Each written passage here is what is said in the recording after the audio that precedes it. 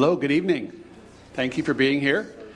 This is the regular board meeting of the Shawnee Mission Board of Education, Monday, June 24th. Our first item of business is the Pledge of Allegiance, and we have some special guests from Ray Marsh to lead us in the Pledge of Allegiance. Please rise. Pledge allegiance to the flag of the United States of America and to the republic for which it stands, one nation, under God, indivisible, with liberty and justice for all. Great job. Thank you for being here. Mr. Weiser, would you like to introduce your students with us tonight?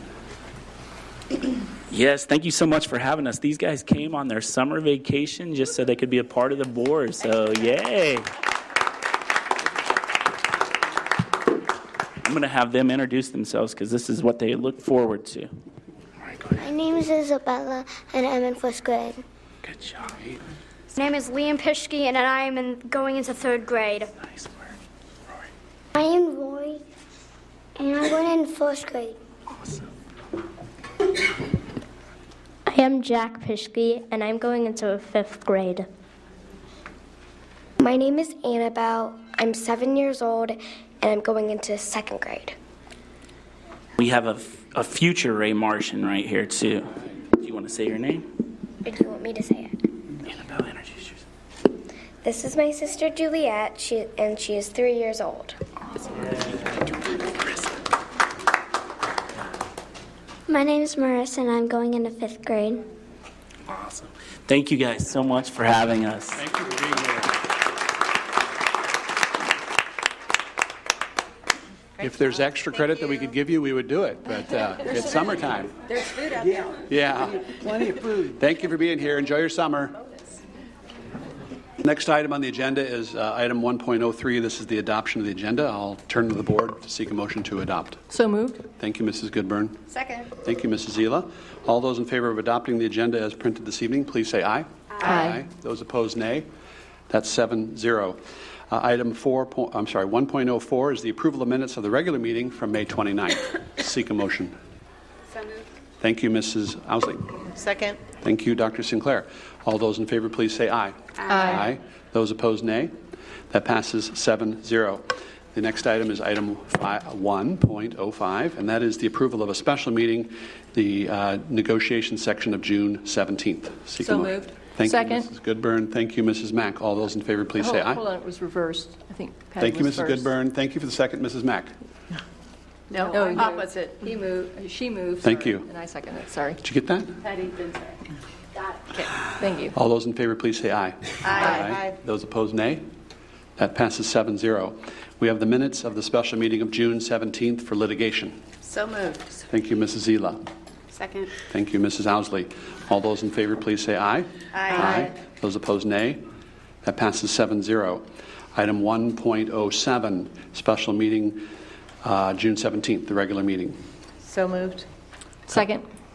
Dr. Sinclair on the motion and Mrs. Goodburn as the second. Thank you. All those in favor, please say aye. Aye. Those opposed, nay.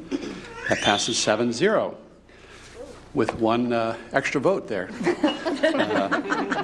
With that, we'll move on to Dr. Fulton for tonight's superintendent report. Dr. Fulton. Thank you very much. It's great to see everybody out on this beautiful June evening.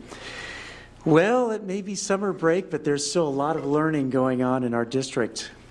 New science, technology, engineering, arts, and math summer enrichment opportunities were open to students who are in 6th grade, 7th, and 8th grade in the 2018, who were in those grades in the 2018-2019 school year. The classes were offered at the Center for Academic Achievement and included exploration and animation, biotechnology, healthcare, engineering, and game design. Each class is modeled after signature programs for high school students offered at the CAA. Students are also exploring a wide variety of summer enrichment classes at Indian Woods Middle School, including art, technology, science, nature, and more throughout the summer. So congratulations to all our students and staff that are keeping the formal learning going on. More than 400 educators in pre-K through 12th grade attended the Impact Institute hosted by the Curriculum and Instruction Department this month. The Institute provided a variety of professional development opportunities for educators in the areas of literacy, mathematics, relationships, and responsive culture. The 3-day event provided eligible teacher-directed professional development hours, so that's always great for our staff to have those opportunities. The Shawnee Mission Education Foundation kicked off its second year of Leadership Shawnee Mission. This leadership development program for incoming juniors and seniors combines 42 hours of internship experience with 48 hours of classroom curriculum. Kim Hinkle, Executive Director for the Shawnee Mission Education Foundation, welcomed 22 students to the Center for Academic Achievement. These students were nominated by a faculty member to participate in this program.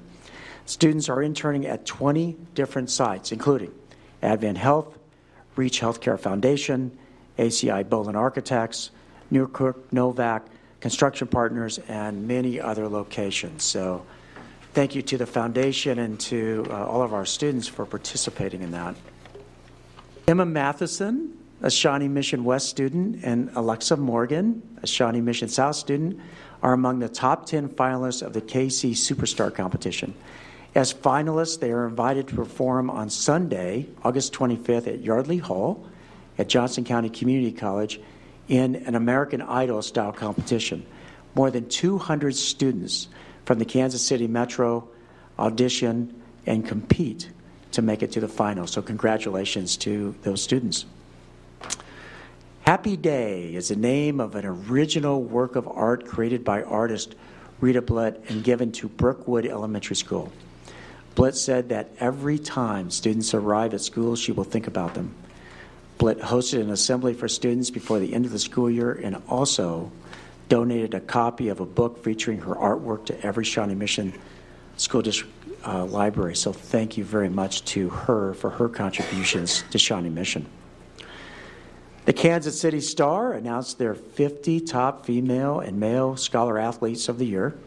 The following Shawnee Mission District students were honored with this recognition: Jordan Martin from Shawnee Mission South, Lindsay Edmonds from West, PJ Spencer from East, Asher Molina from North, and Benjamin Harrell from Northwest. Congratulations to all of those students. We got word recently, this is actually pretty exciting.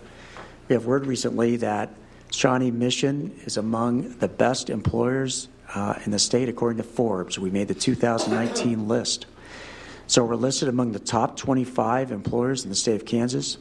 The rankings are based on a survey conducted of 80,000 employees by research company Statista.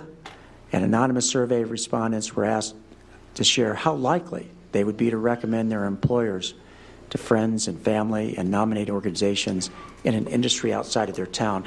As a side note, there were 4 school districts in the top 25, and we were one of them, so kudos to Shawnee Mission. Great work by everyone. And then finally, I want to provide to the board an update of our organizational chart. Again, these things are almost impossible to read from the back or from the front, so I apologize for that. What it really does more than anything is reflects our commitment to streamlining the organization in ways that supports work that goes on with our children and in our classrooms every day. As you know, over the course of this past year, we really went through some reflection process on how can we streamline administrative cost in ways that better supports the classroom. As part of that process, we were able to cut about $680,000 out of administrative costs over the next 2 years. That was really important because one of the things that we needed to do this year was make up for about $1 million shortfall in Title I funding. We were able to meet that $1 million shortfall through internal reorganization. And so, for example, Dr. Southwick, who is retiring here in a few days, right? Congratulations on that, and thank you for all of your great work. Dr. Southwick is retiring, and we use that as an opportunity to eliminate one associate superintendent position. Dr. Atha will assume his role, and then the other associate superintendents will be Dr. Sumner, as well as Dr. Hubbard, and then David Smith also serves on the executive leadership team. We are adding in an in-house counsel for next year. Our goal in adding that in-house counsel was to provide more direct legal services to the district, but very importantly, we believe that not only can we do this in a cost-neutral way by taking current money that we're spending on legal fees and redirecting that to in-house counsel, but we also believe that at the end of the day, it'll save us money, which would be good. And then also a couple other changes that did occur this year.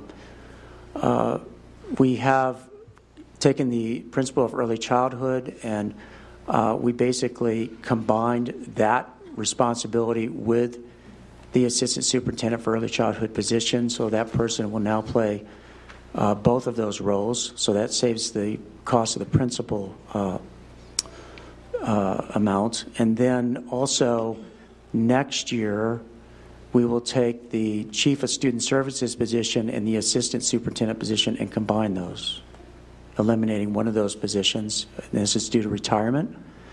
And we will also restructure the chief of emergency services position to one that will involve less cost, again, through retirement. So we're trying to take some tangible steps to make sure that we're doing the very best we can to keep teachers, in this case, actually social workers and instructional coaches, in those Title I schools that no longer qualify due to a reduction in funding. So that's the organizational chart for next year.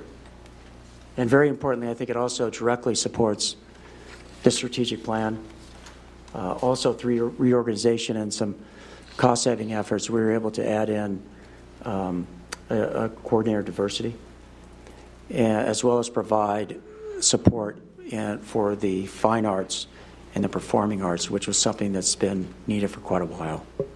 So that concludes my report. All right. Thank you for that update. Any board member questions? Yes, Dr. Sinclair.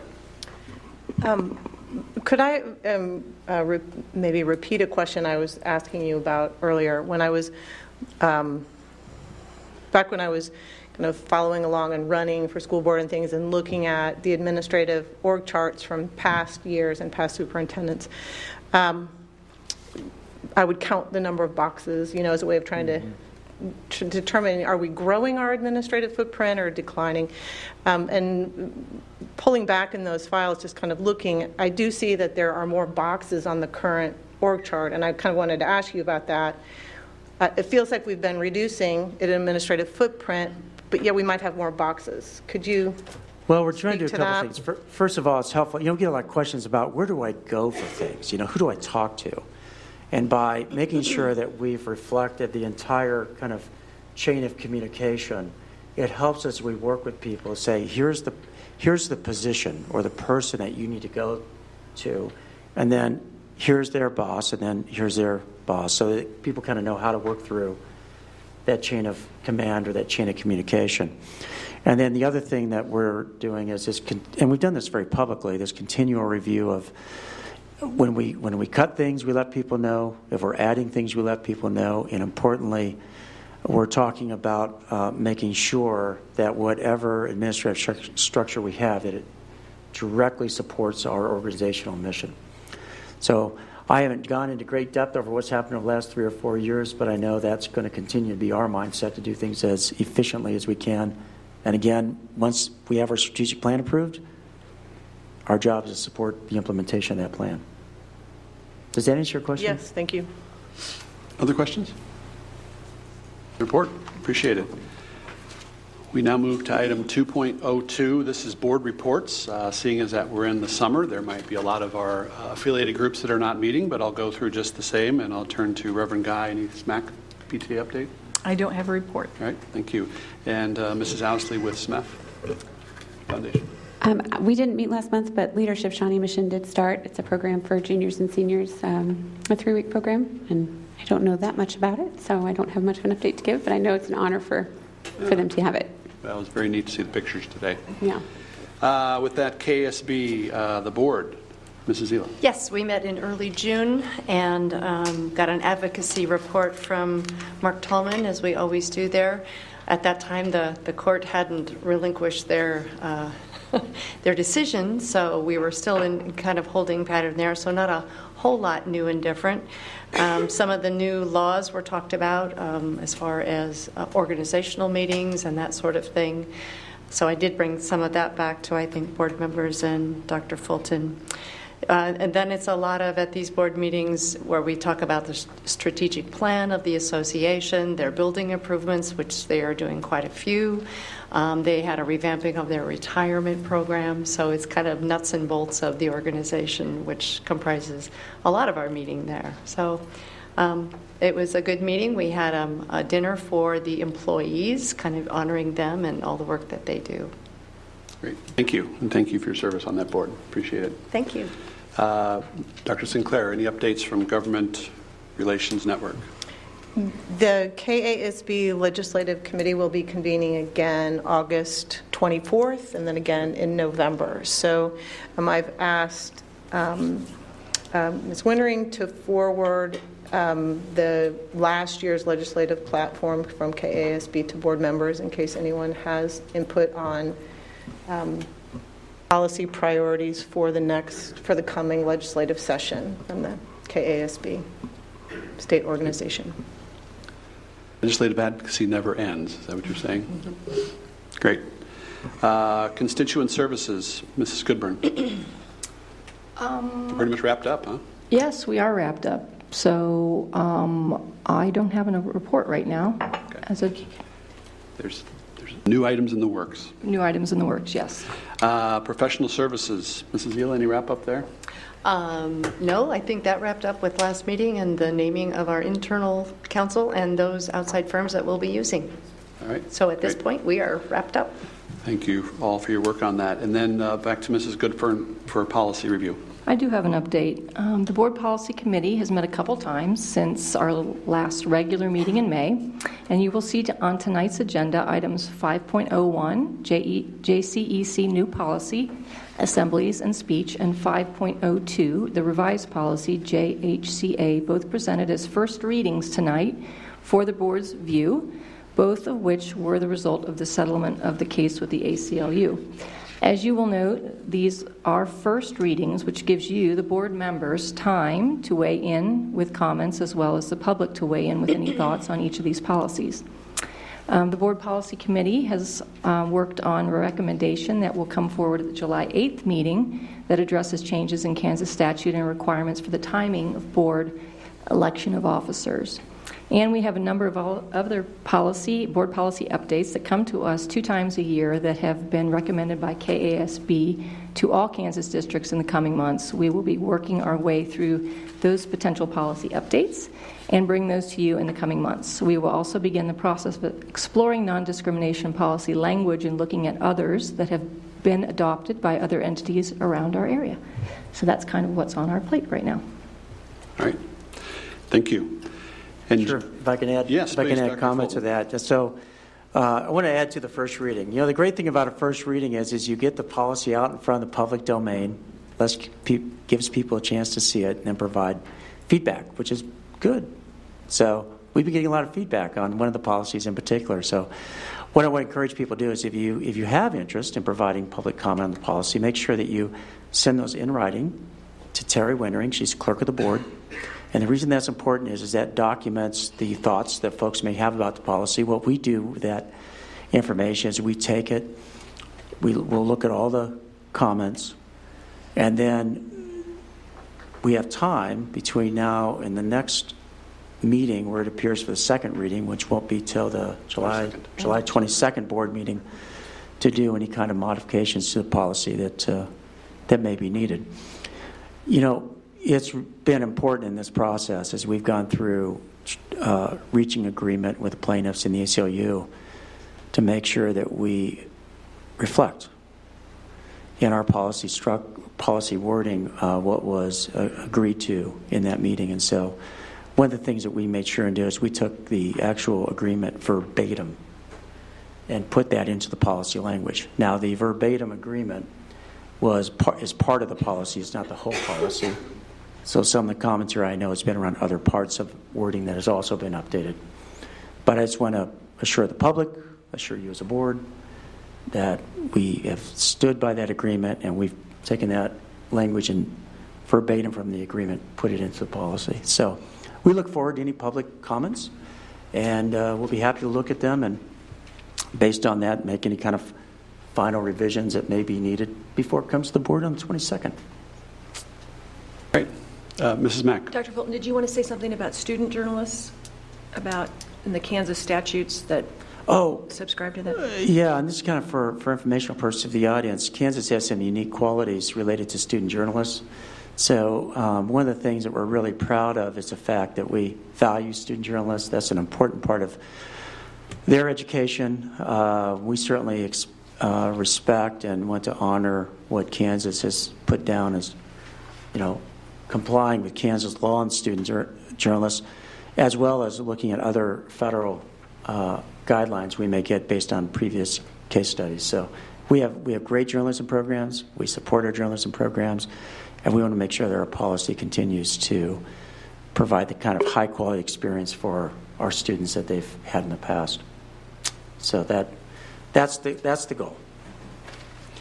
Any other questions on the reports? All right. Thank you for all your work on these committees. With that, item 2.03, this is the board financial report. I'll turn to Dr. Fulton for introductions of Mr. Knapp. Okay. Yes, I'm going to have Russ Knapp come forward, and he's going to provide us with, once again, a little bit of archival information as a reminder of where we're at in our budget process, provide us with a new piece of information that we just got recently from the state that's helpful to know, and then provide an additional update. Yes, thank you. Good evening. Tonight attached to your board agenda is the board financial report, as always. These are as of May 31st. The business office has been very busy this month of June as we close out our fiscal year this Friday. So, could I ask a favor? Can you turn the mic back towards you, because they moved it during the pledge? There we go. Thank you. Okay. Great. Is that better? Mm-hmm. Very good. So like I said, we close out the books this Friday, so it's very exciting for the accounting people in the world. But and the board report that is presented covers all these buckets of money, but I'm going to touch on just the operating funds here tonight, give you an update on a thing that Dr. Fulton just touched on a little bit. So this document was presented to you May 13th at our budget workshop. This is the summary fund balance. You've seen this many times in the past. So the numbers haven't been updated. They're the same as what they were on May 13th. And as you recall, we projected a $1.5 million deficit for the current year that we're in. And I'll give you a good update at the second board meeting in July when we present the notice of publication for next year's budget, and then we can recap the actuals for 18-19. At that time, our beginning balance is $14.2 million, and with the $1.5 million what we projected, that would take us down about $12.8 million. And then we did a budget workshop and presented our anticipated budget for 19-20, and we're going to operate with a $5.4 million surplus, leaving based on this scenario, it present about $18.2 million ending balance. But again, this does not include any salary increases. As you know, we're under negotiations right now. So the one thing that's happened since May 13th that Dr. Fulton hinted on, KSDE did their final calculation for the special education categorical reimbursement rate. They do this every year. It's the same process. However, it didn't go very well this year. We being all school districts in the state of Kansas, we budgeted on $30,610. The actual number came in at $30,085, close to about a $400,000 reduction in revenue for Shawnee Mission School District. Being that late in the year, that comes from fund balance. So we've talked about fund balances in the past. This is another good example of why you have a good, healthy fund balance to absorb revenue losses like that.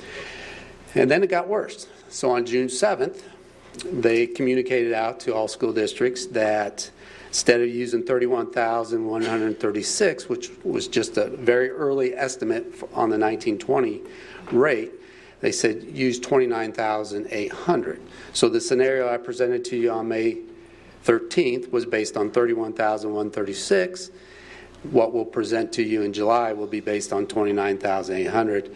So right off the bat, that was a $900,000 swing in special education revenue.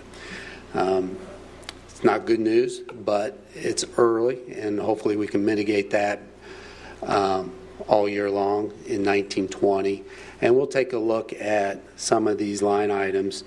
This is again from May 13th, but some of these line items we'll revisit between now and July and see if we can mitigate any of those losses from the categorical aid. Some of the items these are things that are already included in our 1920 budget. We always budget about $500,000 for professional growth. Those are the teachers moving across the column. Health insurance still hasn't been decided yet for 1920, but this is costs that were added this year that rolls forward into 1920. So when we say 59 new employees, that's not new employees, that's 59 employees that joined our health insurance on January 1st. So those items weren't budgeted, and they'll carry forward to next year. 3% increase in transportation, our utilities. One positive thing, because we had a great spring, very normal temperatures, we recouped a little bit on our utility costs. So we were a little bit excited about that until we got our special ed news, and then that just kind of wiped that out. But it's always a give and take.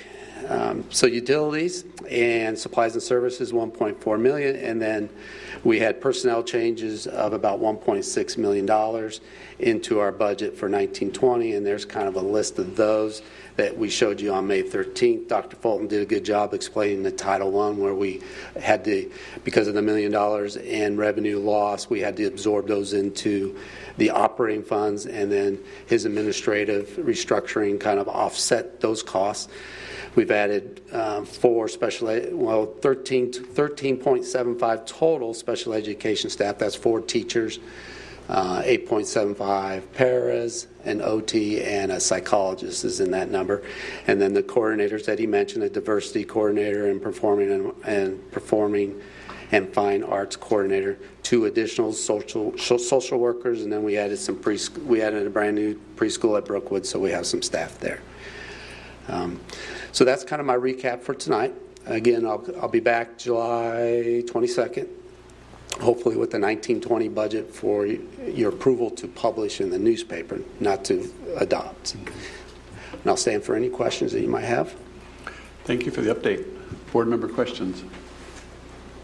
Yes, Ms. Owsley. Can you just remind me again what supplies and services are on the line item budget, the increase to supplies and services? The supplies and services? Yeah. I know it's simple. I just can't think of what it is. A lot of those are our maintenance. So our maintenance on our softwares, our curriculum instruction, our professional development, those items have increased and are in that budget. Okay. Thank you. Yes, Mrs. Mack. Just to go back to special ed for a moment, and I'm looking at our legislative platform. And as Dr. Sinclair and Mr. Stratton alluded to, we never stop talking about our legislative platform. And it says support special education services and state funding at the required 92% of excess cost and mitigate the wide variance in reimbursements. And I remember what Dr. Stuart Little said at our last meeting, where this is something that we really haven't spent a lot of time on with our legislative platform. Are these numbers different from what you've seen in the past, given we don't get reimbursed at a high percentage? It just happened last year. If you recall, the claims came. So all districts submit their claims, mm-hmm. and then they basically just prorate this number out to the pool of money's gone, the state appropriation. So last year, the same scenario happened. They did not have the reimbursement rate was going to drop considerably, and then they used federal dollars at the state level to offset that. They cut it in about half.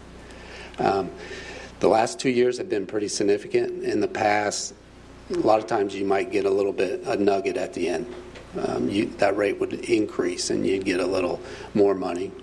But Not to this extreme. The last 2 years have been kind of an extreme. And just to clarify, this is the difference in what we were anticipating, and we weren't even anticipating 92%. I mean, that's correct. So I want to make sure that that's clear. Yeah, we're at about 65%. Yeah. Our last calculation of our Shawnee Mission's excess cost.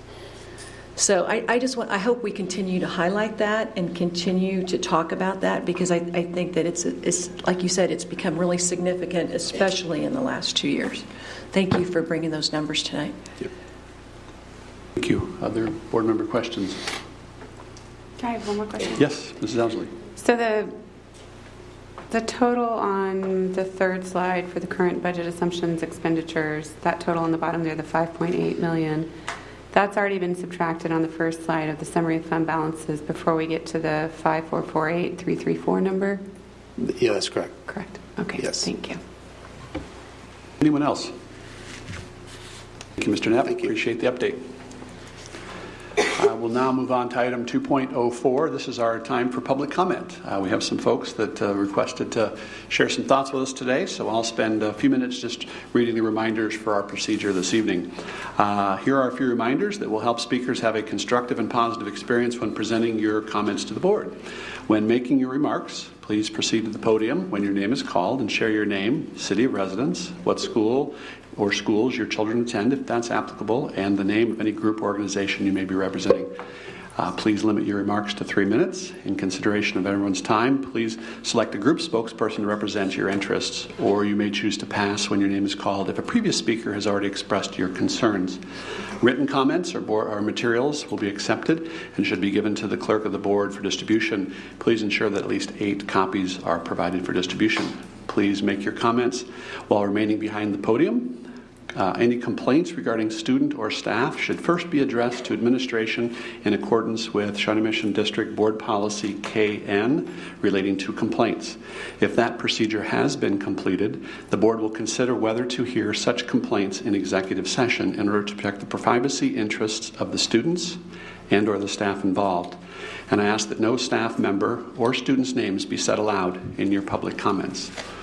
If the comments pertain to an item that's on tonight's meeting agenda, the board president may ask the superintendent or his designee to address comments at that time or when the item is up for board discussion later in the meeting.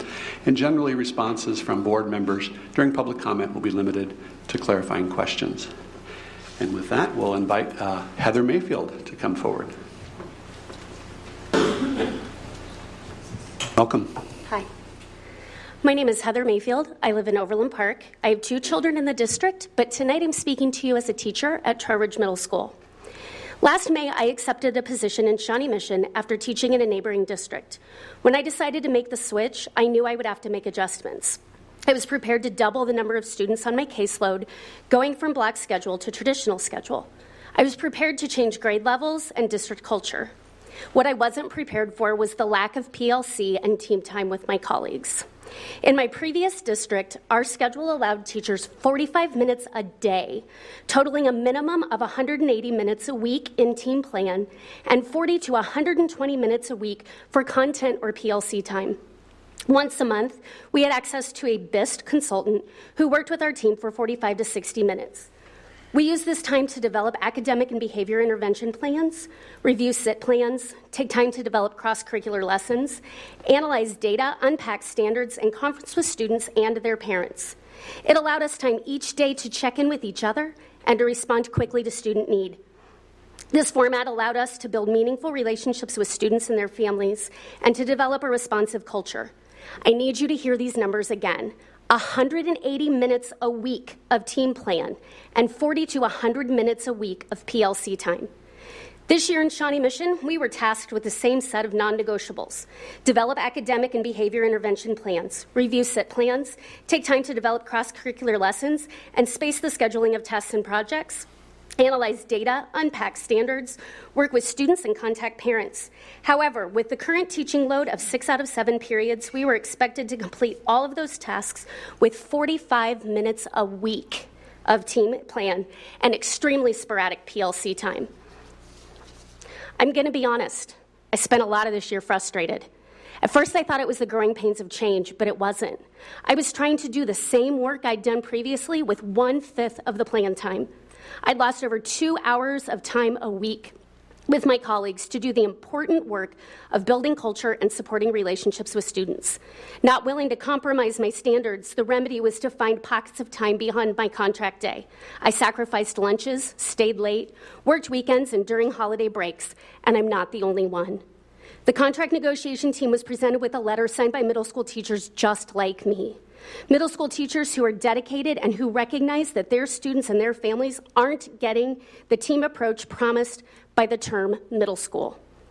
I speak from personal experience when I say that the current system isn't what's best for anyone. Today, the negotiation team learned that this wasn't considered an issue for negotiations, but rather it would be addressed by the strategic plan. This is an urgent need that can't be left to chance or future promises. I strongly urge you to make it a priority to begin the work to ensure that the 2020-21 school year begins with teachers teaching 5 out of 7 sections, aligning the workload with the national norm. Give teachers the time they deserve to build relationships and create a responsive culture in our middle schools. Thank you. Thank you, Mrs. Mayfield. Do any of our board members have any clarifying questions this evening? Counselor. Which district did you come from? KCK. Well, welcome aboard. Thank you. Thank you. Anyone else? Thank you very much. We appreciate your comments. Next is Rebecca Coppage. Rebecca.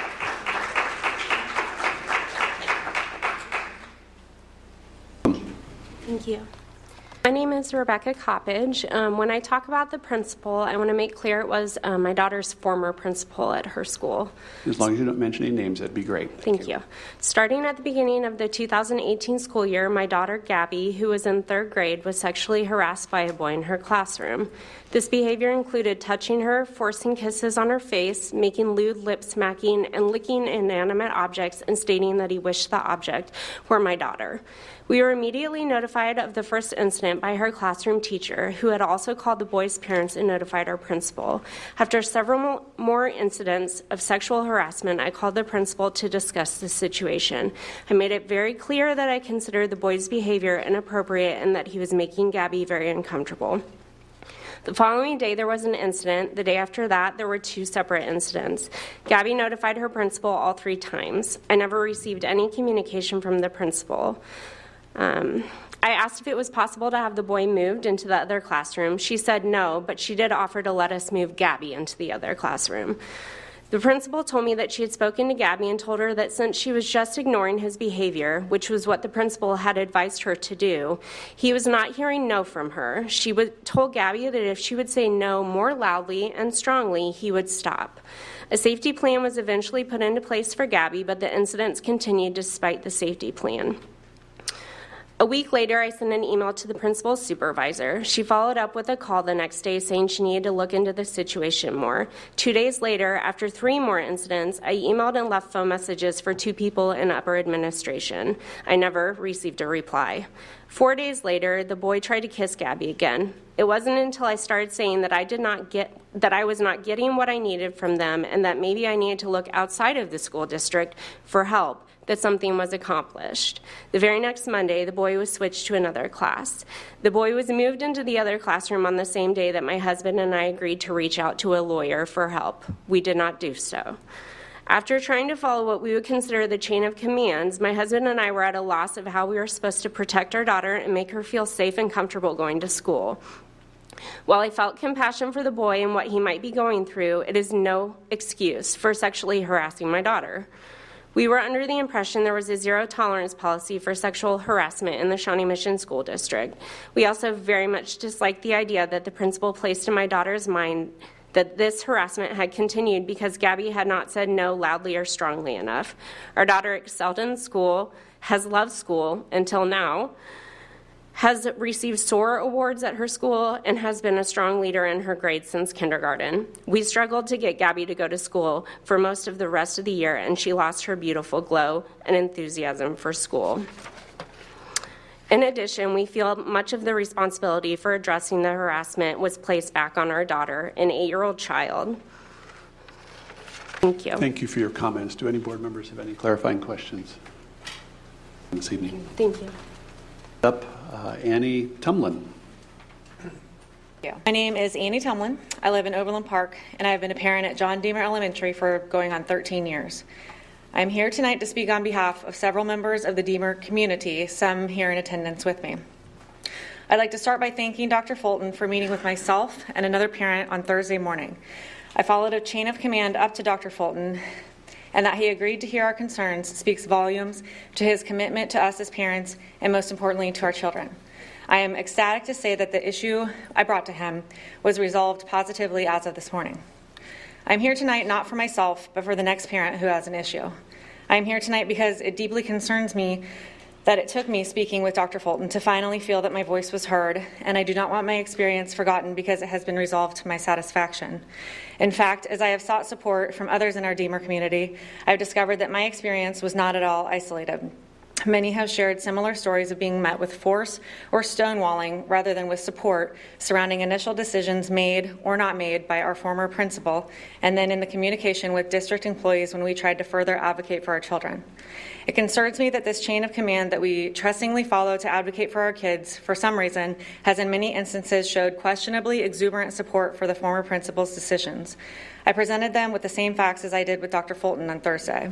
It's very disheartening to feel unheard when seeking support for your kids, and we have felt bullied into submission as if we had no choice, many times leading families to give up hope for resolution, and in some cases even remove their children out of the school.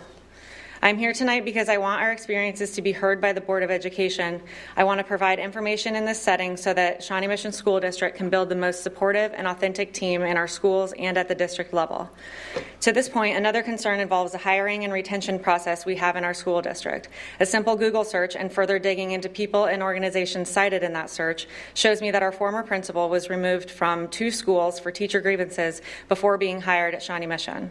Our former principal was removed from our school mid-year without warning or explanation, and now looks to be employed at another school in our district, though not listed on the staff page or the school website. I am concerned for our teachers and parents at Deemer and at this other school. All of a sudden, we have lost several amazing, supportive, loving, and smart teachers who have been with Deemer for several years. I can't help but wonder why when faced with the facts I've shared tonight, and I implore you to ask our teachers about our school. Our school environment was drastically different during the former principal's time of leadership, and we all shared concerns with each other about poor communication, unfriendly interactions, and ignored requests for support. I can only imagine if students and parents were treated this way, teachers were as well and had an even bigger burden on their shoulders to keep quiet due to their positions of leadership. I have loved Deemer with all my heart in my time here during the 13 years. I have built many wonderful relationships with parents, teachers, and principals, and I'm proud to represent a school that has been a family to my family. I'm here asking you to look deeper into allowing our school all that it has the potential to be by asking the tough questions to those who have endured hardships in the past year. I'm also grateful for our new principal, and as we have already seen a huge positive change, we look forward to many years of his leadership. Thank you for listening. Thank you very much for being here. Appreciate your comments. Any board members have any clarifying questions this evening? Thank you again for being here. Appreciate it. Thank you. Next is Kathy Habiger. Thank you. This comments are in regards to the revised school board policy involving student publications. My name is Kathy Habiger. I live in Lenexa. My daughter is on the yearbook staff at Shawnee Mission West. I'm also here representing the Kansas Scholastic Press Association, a state organization that provides support and education to student journalists and their teachers. The proposed revised policy raises concern about the protections for student First Amendment rights under the Kansas Student Publications Act, a state law passed in 1993. Although the recent settlement between the district and the ACLU called for an update of the school policies regarding the rights of student journalists, the proposed revision removes much of the protections guaranteed by the state law and replaces them with troubling exceptions. While the state law protects students from being censored solely because of the controversial material, the proposed revision states, and I quote, "that retains the right of the district to exercise control over student publications and activities that appear to represent the school and its students, such as with student publications." It also says the district and school may limit controversial subjects if the district and school is representing the speech, such as with student publications. This is deeply concerning, especially since the state law in Section 3A states that the liberty of the press in student publications shall be protected. Material shall not be suppressed solely because it contains political or controversial subject matter. The proposed policy further outlines specific instances in which the district could censor material. However, previous student rights cases and the state law have already established the extent to which a district can exercise control over student speech. The state law encourages the practice of responsible journalism by students, and the teachers in this district teach all of their students those rights and responsibilities in accordance with the state law. Any policy the district approves should do the same. Given that the proposed policy seems to invite further censorship to student publications rather than clarify the students' journalist rights as protected by state law, it almost seems like with this policy the district would be asking for another lawsuit against them, almost certainly increase negative attention and pressure from the media and other organizations. Due to these reasons, I would ask that the proposed board policy be removed from consideration by the board until a district administration can receive training on students' First Amendment rights, which is also part of the ACLU settlement. A policy needs to be created that would remain consistent with the protections provided student journalists within the Kansas law, and should also be created with the input of the district journalism instructors.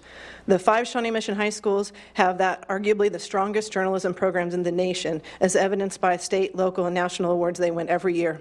They are the leaders that other schools and districts follow across this country. If approved, the proposed policy revisions could jeopardize that reputation, as well as the reputation of this school district throughout the state and the nation. Thank you. Thank you very much. We appreciate your being here. Any board members have any clarifying questions? Mrs. Owsley.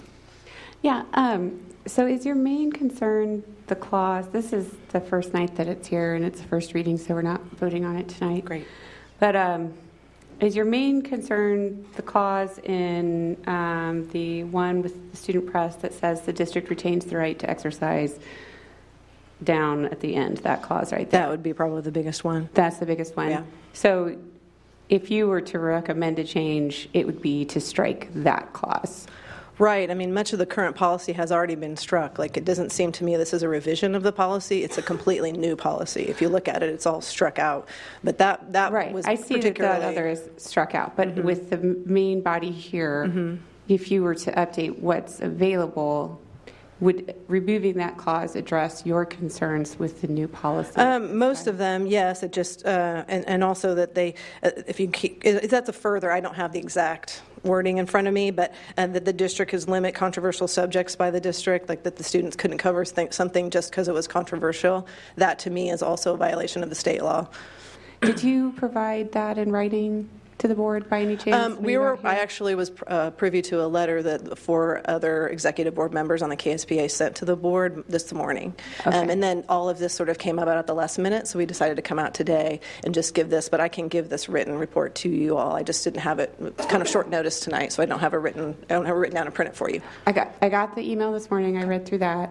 It would just be useful to have it, whatever your recommended changes were, to have it in writing as the policy's considered. That'd be terrific. Should we just copy an email to give it to Terry? Give it to Terry? That'd be terrific. That'd be great. We'd appreciate it if you listen. Great. Thank you. Yeah, thanks so much. Okay, I'm good. Thank you. Any other board members with clarifying questions? This is an item that's on the agenda, so I'll turn to Dr. Fulton if there's any additional comments beyond what you made earlier. No, I just want to make sure, thank you for sharing your comments. Just make sure you send them to Mrs. Wintering, and that's exactly the kind of feedback we need. Be as specific as you can, because that will help us as we go through the review, because I think what we're after is the same thing. So okay, great. Thank you. We'll work on that. Appreciate that. Thank you for being here tonight. Next up is Grace Althoven. Thank you. Hello, my name is Grace Altenhoven, and I live in Shawnee. This May, I graduated from Shawnee Mission North High School. A little over a year ago, I stood at this very podium to tell you about issues that arose during the National School Walkout Against Gun Violence on April 20th, 2018. The walkout at North was planned by a group of student organizers who were censored by school administrators and prohibited from mentioning school shootings or gun violence during the protest. As a result, some students felt their voices were not being heard and broke off into a secondary protest after the original school-sanctioned event was over. Student journalists attempted to document this protest by taking photos. However, an administrator yelled at them to go inside and confiscated the camera of one photojournalist when she continued taking photos. Having witnessed these blatant violations of the First Amendment and Kansas Student Publications Act, I gave a speech at the next board meeting asking that these issues be addressed. When they were not addressed, I became a plaintiff in an ACLU lawsuit against the school district that eventually ended with a settlement agreement this spring. 2 of the 8 terms of the settlement agreement, which is open to the public, read, Defendant SMSD shall adopt a policy for non-curricular student-organized events occurring on campus that prohibits administrators from redirecting or shaping the contents of student speeches out of a desire to avoid controversy. And Defendant SMSD shall adopt a policy that prohibits administrators from banning or otherwise excluding student journalists from on-campus events that are otherwise open to the student body. Before you tonight, in action items 5.01 and 5.02 are the district's proposed drafts of these policies. I do not believe that these proposed policies are in compliance with the settlement agreement. While some phrases within the policy drafts reflect what was agreed to in the settlement, other proposed phrases were never mentioned in the settlement agreement and are far overreaching, providing an easy pathway to further censorship on the part of the district. The new policy appears to restrict student journalists even more, stating, the district retains the right to exercise control over publications and activities that appear to represent the school and its students. This language is extremely vague and subjective and could be interpreted as a loophole through which the district could further censor student publications. Another line reads, in part, the district/school may limit controversial subjects if the district/school is sponsoring the speech, such as with student publications, if the content would substantially disrupt the ability of the district/school to perform its educational mission. The phrase disrupt the educational mission is far more broad and open-ended than the phrase disrupt normal school activity addressed in the Kansas Student Publications Act, and could therefore be interpreted to give schools in the district more leeway in which they could choose to censor. Additionally, the fact that the language specifically targets controversial topics seems to provide administrators with justification for censoring potentially controversial material, which is protected under Section 3A of the 1992 Kansas Student Publications Act. I believe the proposed policies, as written, will harm student journalists far more than it will help them. The ACLU attorneys have asked for legal counsel, and I'm asking you tonight to remove the policy drafts from the agenda until our respective councils can work together to revise them to reflect what was agreed upon in the settlement. The future of student journalists' rights and Shawnee Mission depends on it. Thank you. Thank you for your comments. Appreciate that. Any board members have clarifying questions this evening? Dr. Fulton, would you like to respond? Now, just the same, if you can please make sure and share those comments with Terry Wintering, then we'll have that as documentation, and I appreciate you sharing. Thank you. Thank you for being here tonight. And thank you to all who came forward today. We appreciate the comments. Thank you for being here. With that, it wraps up the public comment section, and we now move on to item 3.01, which is our discussion items. The first one is a presentation on KISA. Dr. Fulton. Yes, I'm going to turn it over. I'm not sure who's doing the who's going to lead the presentation here, but we're going to give you an update on where we are with our Kansas accreditation process. This is a required presentation, but more importantly, it's something that's important not only to our work as we work on accreditation in the state of Kansas, but also it directly ties into the next presentation on strategic planning. Very good. Good evening. Thank you very much. We appreciate this opportunity to update you on the KISA process. Dr. Dennis and I are going to tag team the slides, and so we would just like to provide you with information, and we are happy to answer any questions that you may have at any time throughout this presentation. So this first slide shows that the process of KISA, and as you know, KISA stands for Kansas Education Systems Accreditation, and it's a 5-year process. And as you probably remember from the update last year about this time, we were wrapping up the end of year 1, and the focus for year 1 was really about analyzing our data and participating in what they call the district needs assessment, and that happened at each building as well as at the district level, and that's where we identified what our 2 R areas were going to be, which you've heard mentioned several times already this evening, which are relationships and responsive culture. So the work that we transitioned into for year 2 continued looking at that data and looking at our student academic data as well as our social emotional factors and things that are a priority within the district to determine what our goals and action plans were going to be. And then as we transition into beginning the year, the beginning of year 3, that's where we will support the implementation of the district strategic plan, with that being the outline of the district goals and action plans.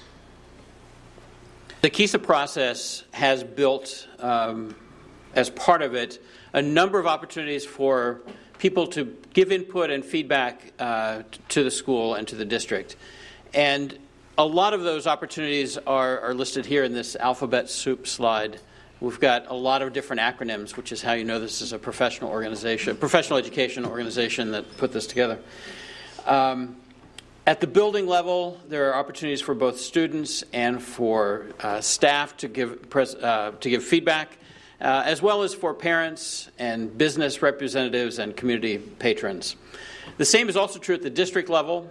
We have a district leadership team and a district site council that have been put together as part of the KISA process. In addition to that, we have an outside visiting team, a team that meets with us on an annual basis. They provide feedback to us. They monitor our progress. They look at our data. They come and report to us and sit down for the day, and then they provide a report to the state. At the state level, the team there is called the ARC, or the Accreditation Review Council, and they are the team that eventually collects those reports and then makes a recommendation on accreditation to the State Board of Education. I would also want to note here that under the KISA system, and this is new, that we are accredited as a system, as a district, rather than as separate schools. As Dr. Dennis alluded, there have been a lot of stakeholders involved in this process throughout the year, and those are those groups that he just went over. And the primary objectives that the district was charged with meeting for regarding KISA's obligations for year 2 is the first thing is we're asked every year to review and address any issues that we may have with compliance or foundational structures. We are very pleased to report to you that we currently have no issues. We are currently in compliance with everything that the state requires, so that is very good news. And you're going to see some of those acronyms here, but each school has a BLT, or a building leadership team, and they were charged with, and that was the teachers, educators, and principals and key stakeholders at the building level that were charged with looking at their data more closely and analyzing it to determine what their needs are, and then selecting or identifying goals in those areas, and then developing an action plan to show how they will carry out meeting those goals over the next 3 years as we continue through the 5-year process. The district leadership team is made up of teachers at all levels across all contents from all of our feeder areas, including content teachers, core teachers, elective teachers, library media specialists, ELL, special education, social workers, counselors, and principals. And this group of dedicated professionals meets quarterly throughout the school year to come review and do the things that the KISA plan requires. And their primary task this year was to look at each and every school plan and goals and action plan, and to provide feedback on those plans. So we took this large group of educators and gave them the charge of working collaboratively in smaller groups to review each school's plan using a rubric that we provided that outlined the essential elements that we wanted to make sure were consistent and apparent in every school's plan. And these dedicated DLT members reviewed those plans and provided feedback and gave suggestions on how even some of those plans could be improved. Then they were also involved in making sure they understood how the system was developing our goals and action plans, which really translates into the work of the strategic planning process that the district is undergoing. So that really had more to do with us making sure that we were communicating along the way with those members on how these things were connected. And then we reviewed the results and progress towards making sure we're meeting the state goals. And that was probably evidenced, you'll remember, the student success report as well as the academic program evaluation.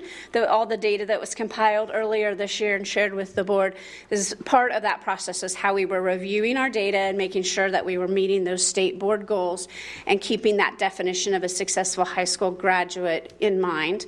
And then we were charged with making sure our site councils were updated at both the building level as well as that district site council that Dr. Dennis referenced.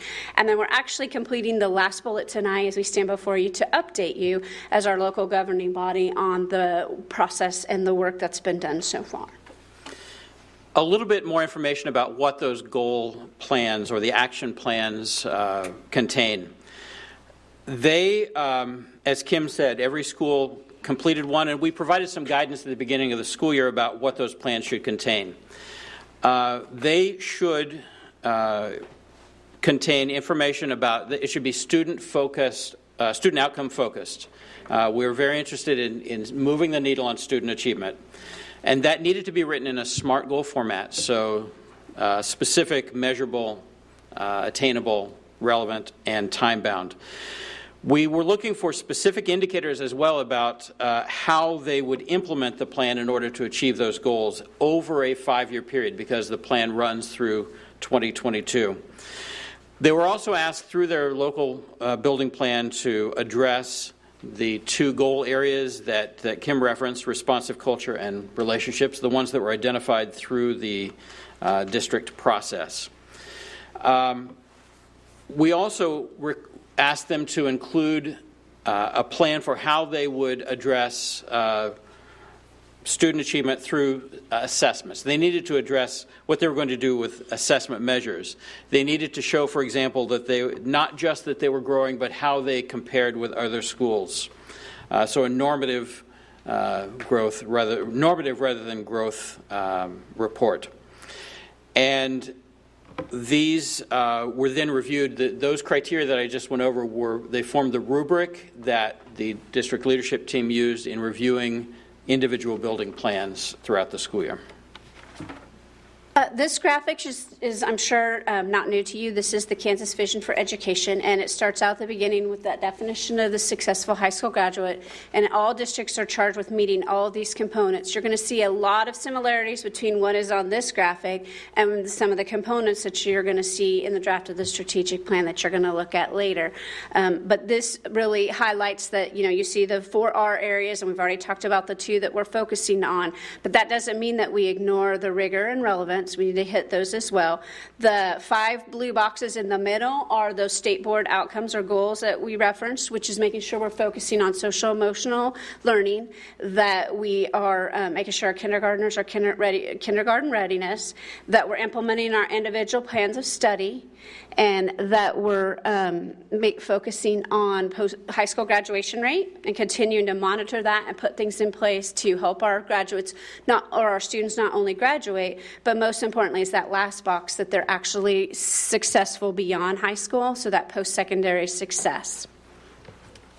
And of course, this document you're familiar with and is coming up on the agenda tonight. When the Strategic Planning Committee began its work, they weren't presented, I understand, with the KISA model. But in the work that has come out of the strategic planning process, there are very strong parallels and connections between KISA and our strategic plan. And so we wanted to highlight a few of those for you tonight. We sat down with the district leadership team and actually with the district site council through the course of the year and asked them this question too. And so these points were items that they found themselves as they looked through and found parallels in the documents. So the 5 R's Kim just referenced: rigor, relevance, relationships, responsive culture, and of course results. That's the foundation that KISA is built on. That makes sense given the Kansas CAN document that Kim just referenced. But they're also, as she said, referenced through our KISA process. We also know that social emotional needs are important and really emphasized in our strategic plan, as well as the academic needs. The state refers to individual plans of study. Our document talks about personalized learning, but it all is about meeting the individual needs of students through this process. We know how important stakeholder engagement is, and we've seen that throughout the strategic planning process as it played out over the last several months. We've seen an emphasis on civic engagement, and there's a strong emphasis. We're responsible under KISA and under the state's guidance for the first couple of years after students graduate. We monitor that, and we're responsible for how students are doing. And through the strategic planning process as well, there's an emphasis on having students ready for success in life. So although these connections may have been largely unplanned, they are very striking nonetheless. And this slide is basically a summary of the feedback that we received from the OVT, which is that outside visiting team. The focus of that meeting or that visit was to engage in collaborative conversations with colleagues outside of our school system, to learn and to share our school improvement story. And so each year the OVT chair has to file an annual report with KSDE, and this is kind of a summary of their findings and that they shared with us both through that report as well as part of that visit. As I said earlier, we're pleased that we have met all of the foundational and compliance structures. They said there was strong evidence and stakeholder teams have been formed and are actively engaged, that there was strong evidence that we're using data to base our decisions to identify and target those goals and those student outcomes. Some celebrations that they were wanted to share, or things that we should be really proud of, is they were very complimentary of the cohesive work that through the strategic planning process we've done to engage a variety of stakeholders in that process. There's evidence of strong civic and social engagement and a commitment to that throughout our schools. Our students have opportunities to develop their talents through the arts and cultural appreciation, and they were very complimentary of the expansions that we're making to programming, such as adding the AP capstone program, as well as continuing to look at our career and technical education offerings and programs and expanding that. And then we were very pleased to see that the recommendations that they would like us to consider as we move from year 2 into year 3 align so closely with the work that's coming right out of that strategic plan, including continuing that focus on diversity, equity, and inclusion, continuing to make sure all students have access to a rigorous and relevant curriculum and the core curriculum, making sure we continue to extend that focus and that work in developing relationships within and among our school communities. And then lastly, they encourage us to think about how we would want to proceed with data analysis, because as we move forward with monitoring these goals, whether it be through the KESAS process or more importantly monitoring what we're implementing as part of the strategic plan, that there's going to be a need to have some more robust data analytics at our fingertips, and so to be cognizant of how we want to document and monitor that as we move through the process. And then just lastly, their closing remarks were where we were right where we need to be at the end of year 2, and we have a strong and steady transition into year 3, and they were very complimentary of all the work. And as we said, this isn't our work. This work was done at the school level by our teachers and our principals. So we just get to share it with you, but really it's the fruit of all their labor that made this possible. Do you have any questions for us? Thank you. Any board member questions? Ms. Just Zila. one, and that's the post-secondary success rate that you mentioned there. It's 2 years out from graduation. Mm-hmm. Tell me how you monitor that or how you collect that data. A lot of that is through the National Clearinghouse data, and we get a report from KSDE every year that tracks the last 5 years, 5 or 6, growth post-graduation. Great. Dr. Sinclair. I listen more about the report, and particularly as you're talking about the relationship between the KESA accreditation component and the strategic plan and where those are aligning.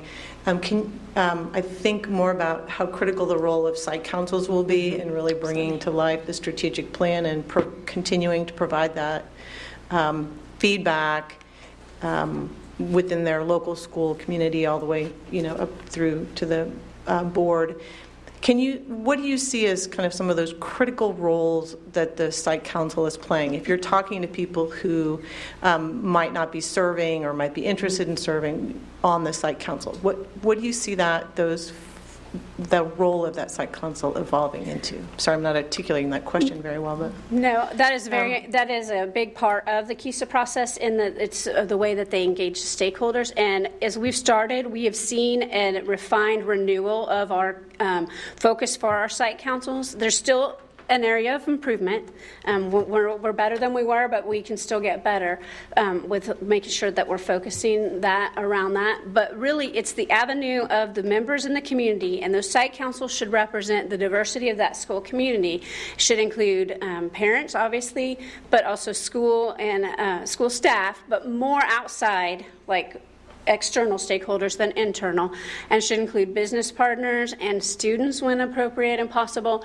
And it really should be about ongoing conversations about what's going on in your school and how we're monitoring what we have in place as part of KISA and the district strategic plan, and monitoring those processes that we have in place and giving that feedback and giving us feedback to know when and if we need to make any adjustments into things. So it's a way for their voice to be heard, and it really should all align with what they've got in the strategic plan and what we're working on as a district. So it should help with communication, but it also should be a way for them to advocate for what's best for our kids. Do you have anything to add? I think you hit the important points. It's about transparency and making sure that the data is owned by the school community and that they collectively work to improve student learning. Can I follow that up with? And so one of the recommendations from the external kind of evaluators or the OVTs was kind of encouraging the data warehouse software, kind of really building that data store. Have the site councils, folks from the site councils, been talking or asking about any particular additional data points that would help them? Is that part of the conversation? Is that happening at the site council level, what they're looking for to be able to... I can't speak to the site council level. Kim, you may have more information on that than I do. I can tell you at an administrative level, teacher level, PLC level, there is very definitely a need for. We've got a lot of data, but having it in a system that we can manage and get information out of and make meaning out of, and to be more efficient, there's a real critical need there. And I would just say that I have attended the district site council meetings, which are representatives of our building site council, and they are constantly asking about data and wanting access to data. So taking that experience, I would assume that would transfer out to the building site councils as well. But I'm not intricately involved in those meetings. All right. Thank you. Appreciate all the work. Other questions from board members? Could you clarify for me, and maybe you said it and I just missed it, so what comprises the outside visiting team, the OVT? Okay, so every OVT has a chair. Our chair is Dr. Dole, who is currently a professor at Kansas State, former Lawrence superintendent. And so we have him as our chair, and then we have additional members that represent both building principals, SPED coordinator, district level, higher ed, so all university. All outside the district. All outside, and they're about seven. I think six were only here this year, but I think our team is actually 7 strong. And they are committed for 5 years, for the 5-year process. So they were here in year 1, they came back this year for year 2, and barring some unforeseen, experience situation, they'll be on our team for the remaining cycle of the visit. And it really is that it's accountability, but it's also modeling, if you will, the collaboration that happens in PLCs, in that it's cross-district collaboration on, well, have you heard about this? We had that same challenge. Here's some things that I've seen in other districts that I am serving on or in my district. So it's not just an opportunity for us to share with them, but we also receive a lot of good information and best practice ideas and things to consider through the process. So it really is two-way. And they can be objective because they don't have a stake necessarily in our data. They can give us honest feedback. And you might have just said it, but do we have members of our staff team that are on OVTs other places? Yes, we do. Okay. How does that selection process happen? Just more curiosity than you can volunteer, essentially. There's some state-level training that you need to do to be part of a team, and then some additional training to be a chair. So you can go through that training, and then I'm on the Leavenworth team, for example. They just called and said, would you be interested? Okay, great. Thanks. Just wondered. Yeah. Anyone else? Thank you for the presentation. Thank you. Now on to item 3.02, and this is the presentation of the strategic plan. Dr. Fulton and team. Well, good evening. Good evening. We're past the monthly update, aren't we? We're here to bring the plan forward to you. It's my pleasure to present to you the strategic plan. Joining me in presenting this evening are, in order of presentation, Laura Robinson, parent, Ray Royal, teacher, Brenda Garcia, student, and Ryan Fleury, principal. We also want to recognize the 180 volunteers who served on the steering committee and the action planning teams. And we ask for those members who are present tonight to please stand.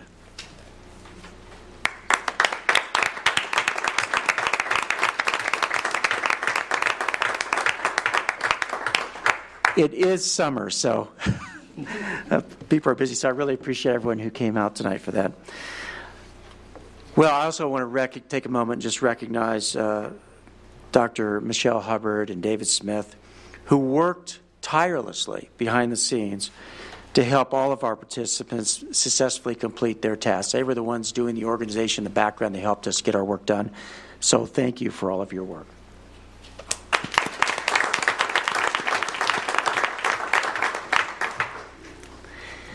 This year, Shawnee Mission undertook the development of a 5-year strategic plan.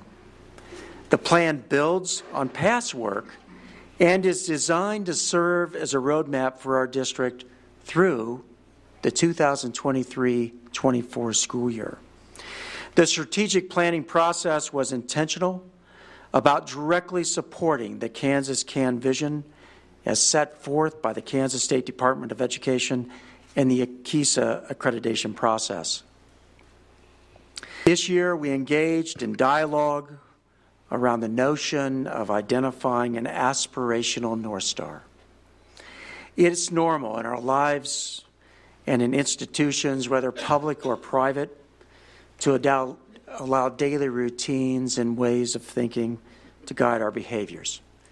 There's nothing wrong with that, even as we recognize that change is a normal part of personal and organizational growth and development. In this planning process, we set about acknowledging our many strengths while also recognizing that if our students are to be prepared for their future, we need to build on current practice in ways that help every student be a successful learner.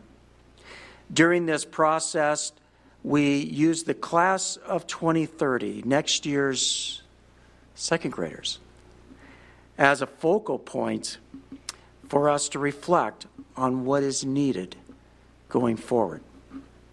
We want to make sure that the class of 2030, and indeed every class, is prepared for their future, a future that's not yet invented. Going forward, it is critical that we engage as a community to ensure our learning design meets their needs. The strategic planning process intentionally engages our community in designing and building the future of Shawnee Mission School District. This year, we brought together staff, students, parents, and community members to engage in helping us to develop the strategic plan. As you can see in the engagement pyramid, we reached out to our community and staff with thought exchange, as well as other strategies, to ask for their thoughts on what skills they believe the class of 2030 needed for their success. We also brought together school site councils and building leadership team members to participate in a rollout of the strategic planning process and also participate in thought exchange. That was a powerful event as we saw 46 schools come together as one. These activities were part of a timeline that was published and adhered to throughout the process. The steering committee, which you see here, was provided a framework to guide their dialogue, and they defined the content. You can see we had a very diverse team on our steering committee, staff, students, parents, community members, representing all 5 attendance areas in our district. The same was true for the action planning teams. And so as the steering committee members started their work, they were provided with this framework. It was their framework, but the content was to be filled out by the steering committee and the action planning teams.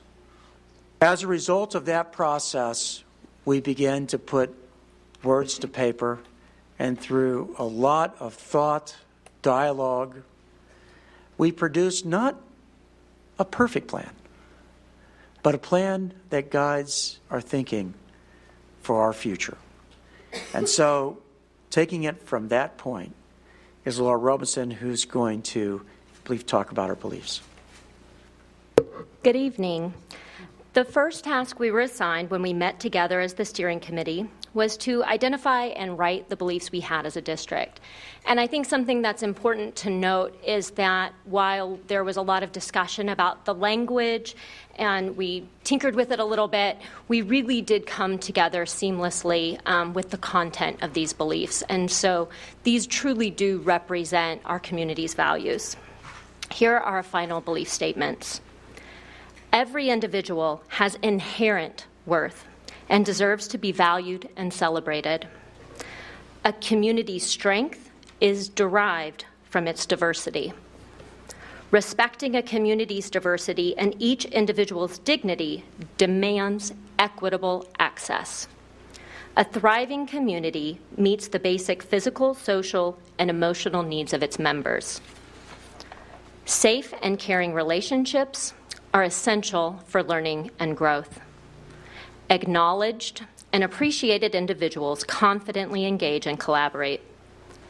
Individuals of all abilities and experiences can achieve personal excellence. Ownership empowers each person to ignite their future. Effective communication is truthful, genuine, reciprocal, and respectful.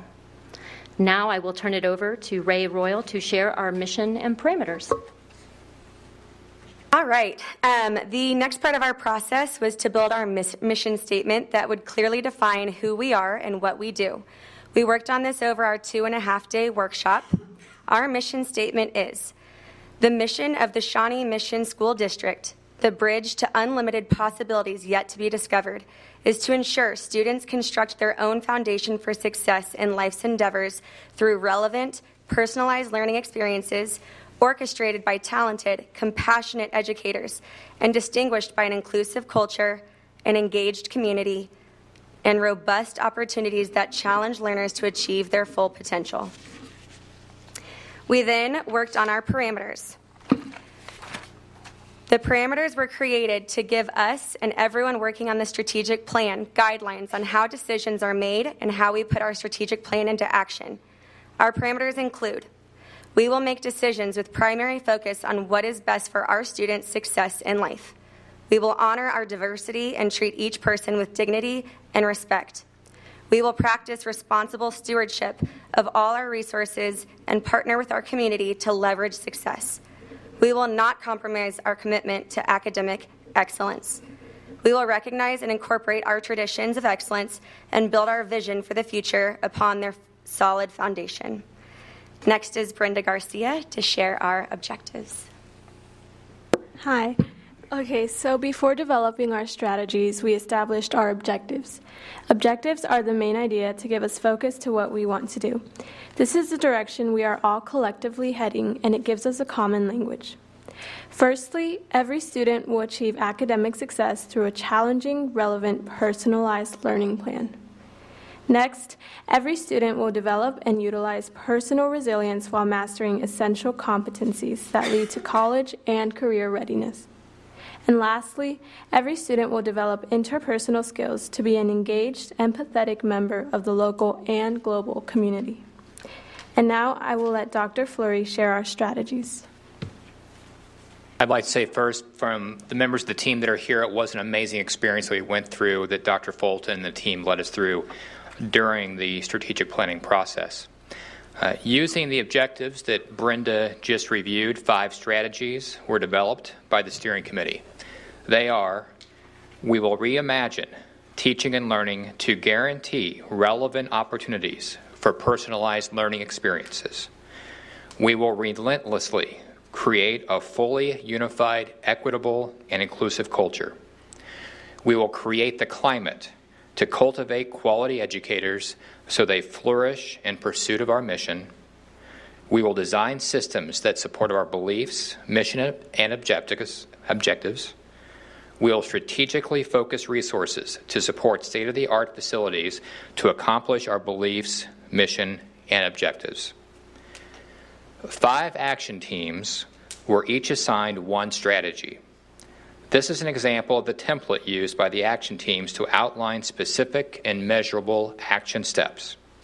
Some strategies have several action plans. This will serve as our roadmap to follow our progress. This concludes our presentation. Does anyone have any questions we can answer for you? Board member questions? Yes, Dr. Sinclair, go ahead. Thank all the members and the action planning team. Let's try that again. Thank you for all the members of the steering committee and the action planning teams for really investing so much energy and spirit into developing this plan. I'm a big believer in stakeholder input, and to me this is this approach to developing and revising our strategic plan just I think speaks to the direction and future of our district. One of the pieces I think that became very clear in the process is there was a lot of deliberation around the words and the phrases that went into the mission, the vision, the objectives. So if you could, I'm not sure who the question is for, just maybe specifically, but just speak a little bit more to the process. And because that's really, I think, as a board member, what we're voting on today. We're voting on kind of that, you know, the product and the process that really got us here. So one of the questions is, do you feel like the three objectives really capture the essence of the mission statement, of the belief, of the parameters? If we're really kind of, does that make sense? Like in just how much was invested in really articulating even the belief statement? Do you feel like those three objectives are really capturing that? So before we start answering, we have a strategy here. The experts will respond to the question, but if in doubt, they'll default to me, okay? So other than that, just feel free to step up and respond. One of the things that I liked the most about this process is that they would pose questions, you know, what are your beliefs, what are things that we are not willing to negotiate, and we would break into small groups and deliberate with the people in our assigned small group. And then we would come full circle and share out what we came up with. And I think that's what Laura was saying, is that there was no question about what our community very much strongly believed in. She was also very spot on in that the verbiage was very particular and very debated. So from deciding what we wanted that to look like, we then broke into more small groups where they stayed maybe a little bit after to discuss what that wording would look like. And the following morning, it would be presented to the remaining people who were not part of that small group. From there, the entire group pointed out, I don't really care for this one word, or what if we reorganize this sentence structure, or I don't really think this is getting across what we want it to say, or is that redundant? And so we would change it again. And then later in the afternoon, a different small group, not the one from the previous day, would then again tackle those words and tackle what we wanted it to say. And then the following day, for the final time, we presented it, and everyone again had the opportunity to say, yeah, I really think that is what we want this to say, or no, it's not. So I think that kind of gives a little bit more insight into what the process itself looked like, if that answers your question. Yeah. And I don't, yes, thank you. I think it would be challenging to drill all those pieces down to three objectives. I mean, as I'm reading through them, I find that I can take each of those objectives and find it in the mission statements. But you all lived this in a much greater level of intensity than I have being outside the process. So I appreciate, I don't know if anyone else has anything to add to that. I appreciate hearing from you all. Okay. Yeah. Well, as a student, I had no idea what I was being asked to do. I heard strategic plan, steering committee, and I was like, yeah, let's do this. Mr. Lowe asked me, of course I'm going to do it. And so here I was, and everyone was throwing out a bunch of words that I may or may not have known what they meant, and a bunch of acronyms and everything. And I felt like they were really giving us a place too, even though they had all these, nuts and bolts, as they call it, going around. They were really giving us students to a place to kind of be focused and be in the planning process. And these objectives, as I'm looking through them, every student, it really made all of us 5 students in the room feel like, yes, this is our district working for us, and these objectives will achieve academic success. It's school. We want to be achieving that academic success. We'll develop and utilize personal resilience. We know that school teaches us all the math, science, basics, and stuff, but we, as we're growing, we want to reach that personal resilience. We want to grow as a person. And then we'll develop interpersonal skills. We are seeing that we are so going to be needing these interpersonal skills in our future, in our career, or in our post-secondary education. And so I feel like these 3 objectives really focus in on us, the students, and lay out the groundwork for all of our upcoming success. Thank you. Appreciate that. Other board members? And just as a reminder, so this is the presentation, and then we'll be taking action later on in the meeting. But right now, this is your opportunity. Other questions? Yes, Mrs. Ela. I would just make a comment after your comments there. It's like someone had told me, and I don't know who it was, if they were on the steering committee or whatever, but they said the students gave incredible input. So thank you for that time that you unwittingly gave to all of this, and it's a wonderful product that you were a part of. So, and I don't mean to diminish the rest of you too, but it's that's what I heard. So thank you so much for your input. We appreciate that. Some Reverend Guy turn on her microphone, so she gets to go next. Okay. Being a part of the steering committee was a great experience, a great opportunity to work with these people and many others. And it was there were just ideas back and forth all across the room. And when we were done, the document that we had, I realized was not a document I would have written by myself. But I think that's a good thing, because it's not just my plan. It really is the voices of the district in this plan, and so there's fingerprints. It's fun to go through and say, oh, I suggested that word, or I suggested that word, but all of it came together from all the many voices. So I'm really happy that we have this document that has so many fingerprints on it that's going to set the course for us. Dr. Fulton, will you please speak to what's next? I know a lot of people are wondering about the action plans. When do we expect to see them rolled out? Who's going to be responsible for rolling them out? All of those kinds of nuts and bolts things. Yeah, thank you. That once approved, we'll begin to put details to the action steps that are in the plan. Each strategy has an assistant superintendent or the deputy superintendent assigned to it.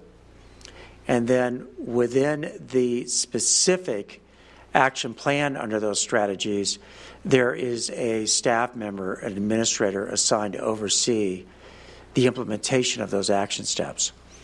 There are some action steps that are going to require processes. We'll need to bring defined groups of people together.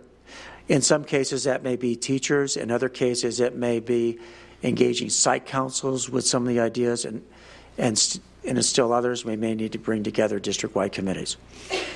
We will start to work on that here in the next month or two, so that we can address those issues, but also do so in a way that paces out the work.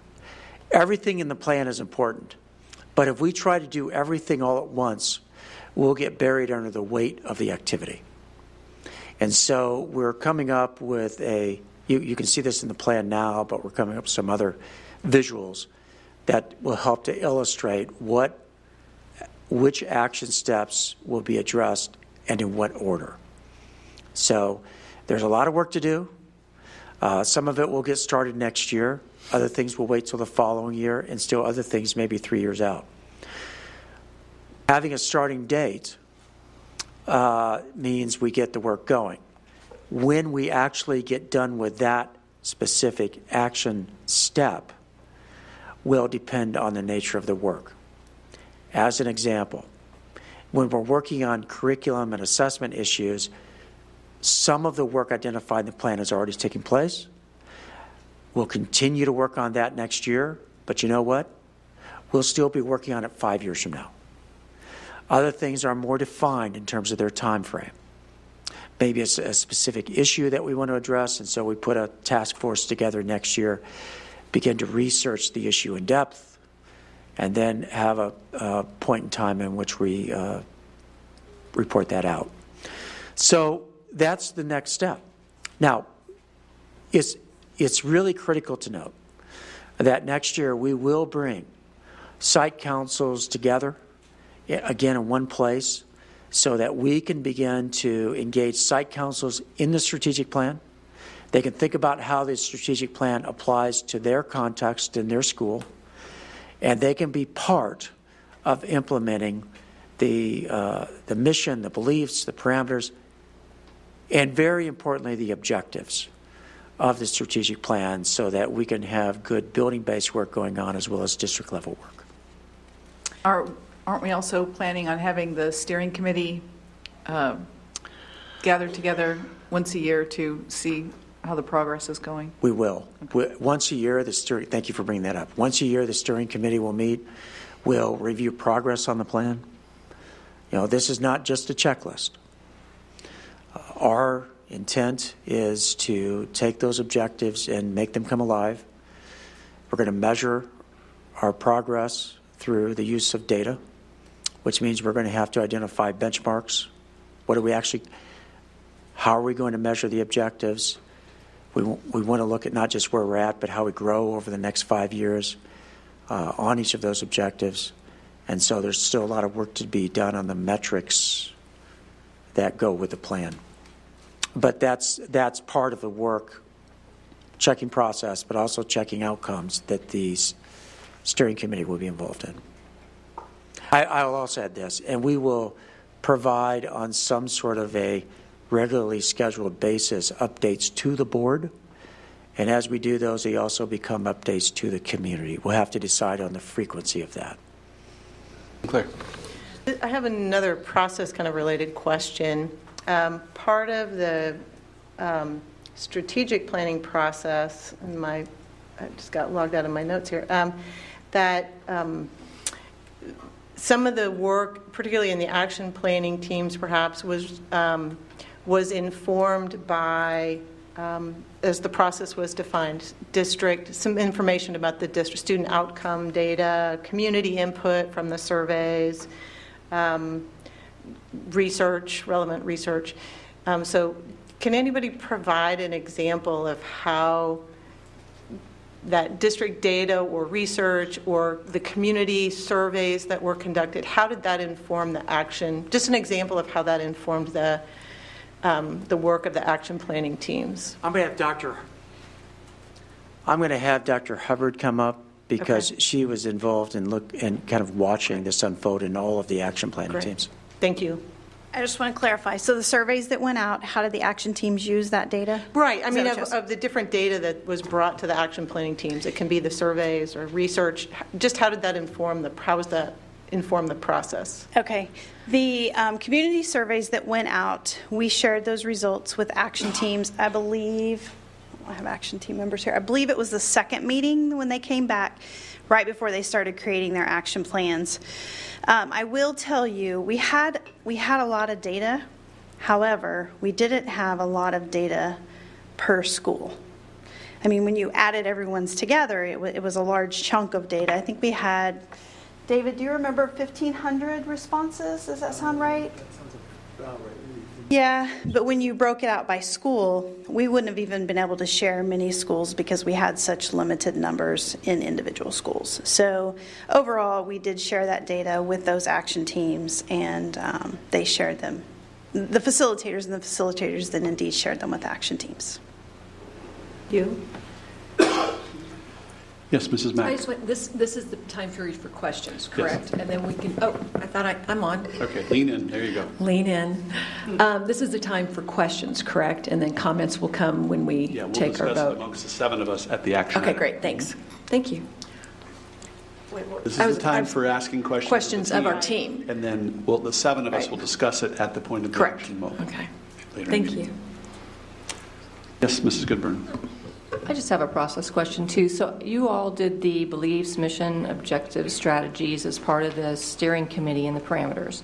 And then we handed that off to action teams. And when those action teams came back and then reported out to you, what were the general thoughts? I mean, do you think, I just was curious how that process happened.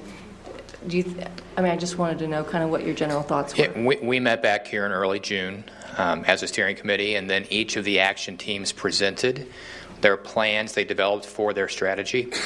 And there was a lot of robust conversation, both questions of the teams and clarifying remarks in the morning. And then in the afternoon, we kind of locked the doors and went through and decided, you know what, we like the work they've done. We really wanted to honor the work they had done, and ended up with just a very few changes or alterations to the action planning team's documents. Other questions? I've got a couple, one for the team and one for Dr. Fulton here. For the team, and maybe I'll start with Brenda, is how is consensus achieved? Meaning that had to be an interesting process to see so many ideas formulated and tossed around. What did you come away with and how consensus was achieved? Because we really didn't have a view into that, and so I'd be very curious how you saw that come about. What was the guy's name? Who was... Oh, Dr. Gunn. Dr. Gunn. Okay, so this was all facilitated and led by Dr. Gunn. Lindsey Gunn. Lindsey. I knew him by Lindsey. Yeah, Dr. Gunn. And when there were times, because we were working from like 8 in the morning to, I don't know, 3 p.m., 5 p.m. maybe. So yeah, there was a while where some of us were getting kind of like, oh, I don't like this word, and this isn't what I had in mind. And so it was hard to find that consensus and hard to find that we are all in agreement sometimes. But Dr. Gunn, he made it very clear to us that we all have differing, as much as our views aligned, we all had different interpretations and different things that were important to us. And he was very much the one facilitating that whole, everyone has a right to be heard and everyone's voice is important and relevant to this conversation. And so he made sure that we found a way to find that consensus, and maybe not everyone felt like their priority was at the top of the list, but we all came together and agreed that this was the way that we wanted things to go. So, yeah. Great, thank you. Any of the other team members want to add to that in your experience?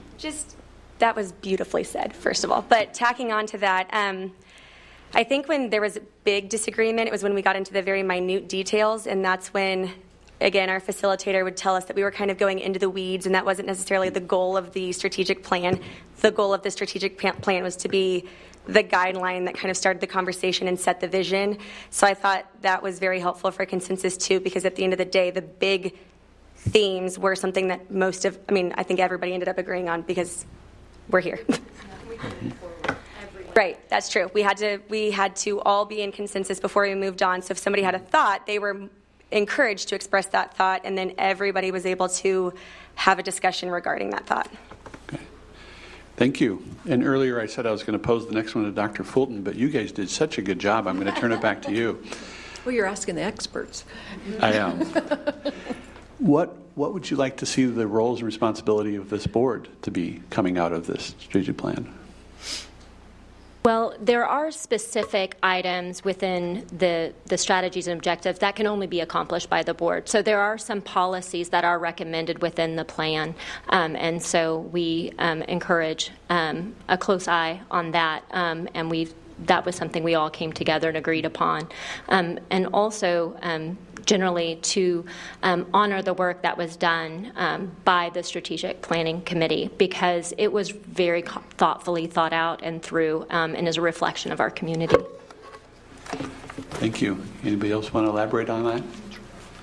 Dr. Fleury. And to say we've got the policy side of your role, we've got the budgetary side of your role, and that's another lens to always look through when we're thinking about budgeting and what this plan is to everyone, and making sure that you're looking at the budgeting process through the eyes of the plan as well. Okay, thank you. Mrs. Ousley. Well, as both the board member and the planning committee member, there are absolutely certain things that are only within the purview of the board. But as we consider those things and as we hold ourselves accountable to what the community is presenting to us as a goal, I think it's nice to know that it's being brought to us by such a broad swath of people and in a measure of goodwill and in a way of looking forward is to say this is where we want to go. Because, sometimes things come to us and maybe from one person or may not be consensus on it. And in this instance, the goals and the vision that was laid out was all done in a very, this is how we build ourselves together moving forward, and this is how we reach that target of where we want to be in 5 years. And approving the plan, I think, puts us in a situation to where we've laid out how we're going to get there. It's not just that this is what we want, but we're saying, okay, we're going to put these as action items, and then we're going to track it yearly, and we're going to see if we're ticking them off. And then if we're not ticking them off, why aren't we ticking them off, and why aren't we doing what our community asked us to do? And so I see us in that regard as kind of the keeping us in line and moving forward.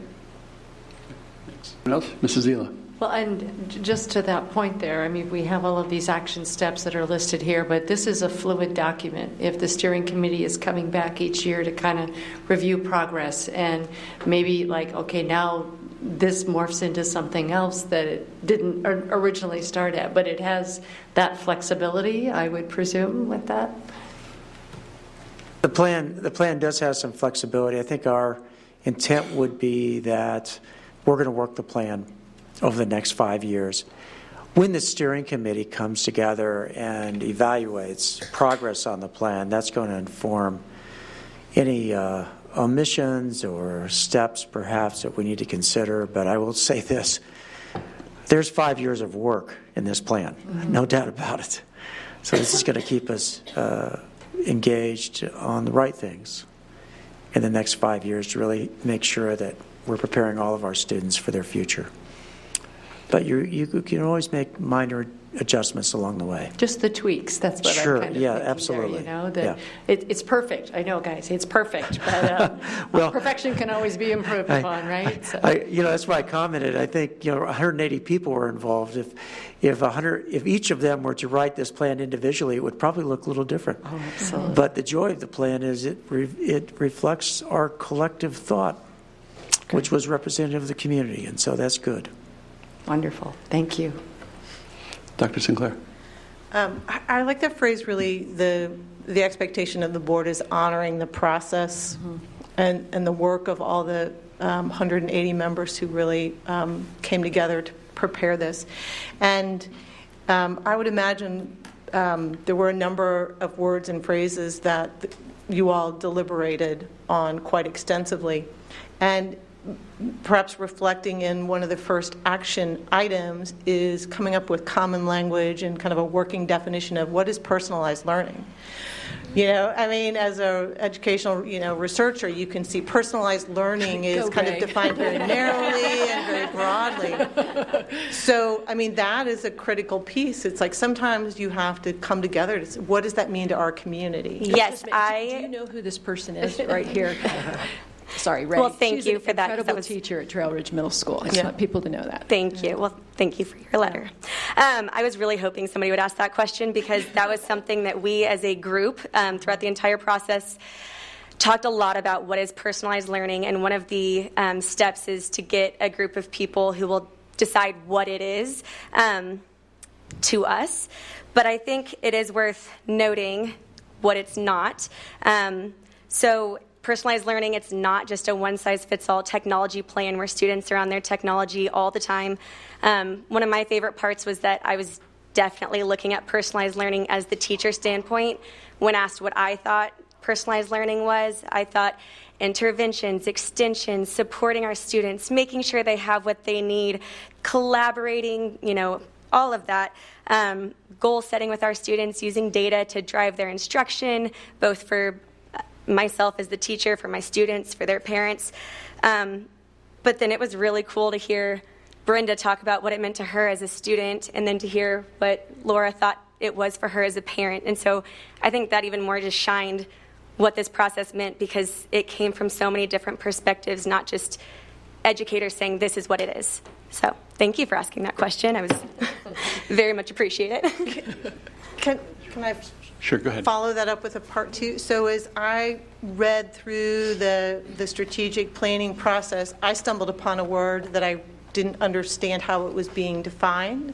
And so do you see that as a way, if we as a community have we come and we run across a part of the strategic plan that we're all defining differently, is that the process, is that the way to honor that, to create an action step and to come up with that common definition? And I mean, I kind of saw two, like one example is that in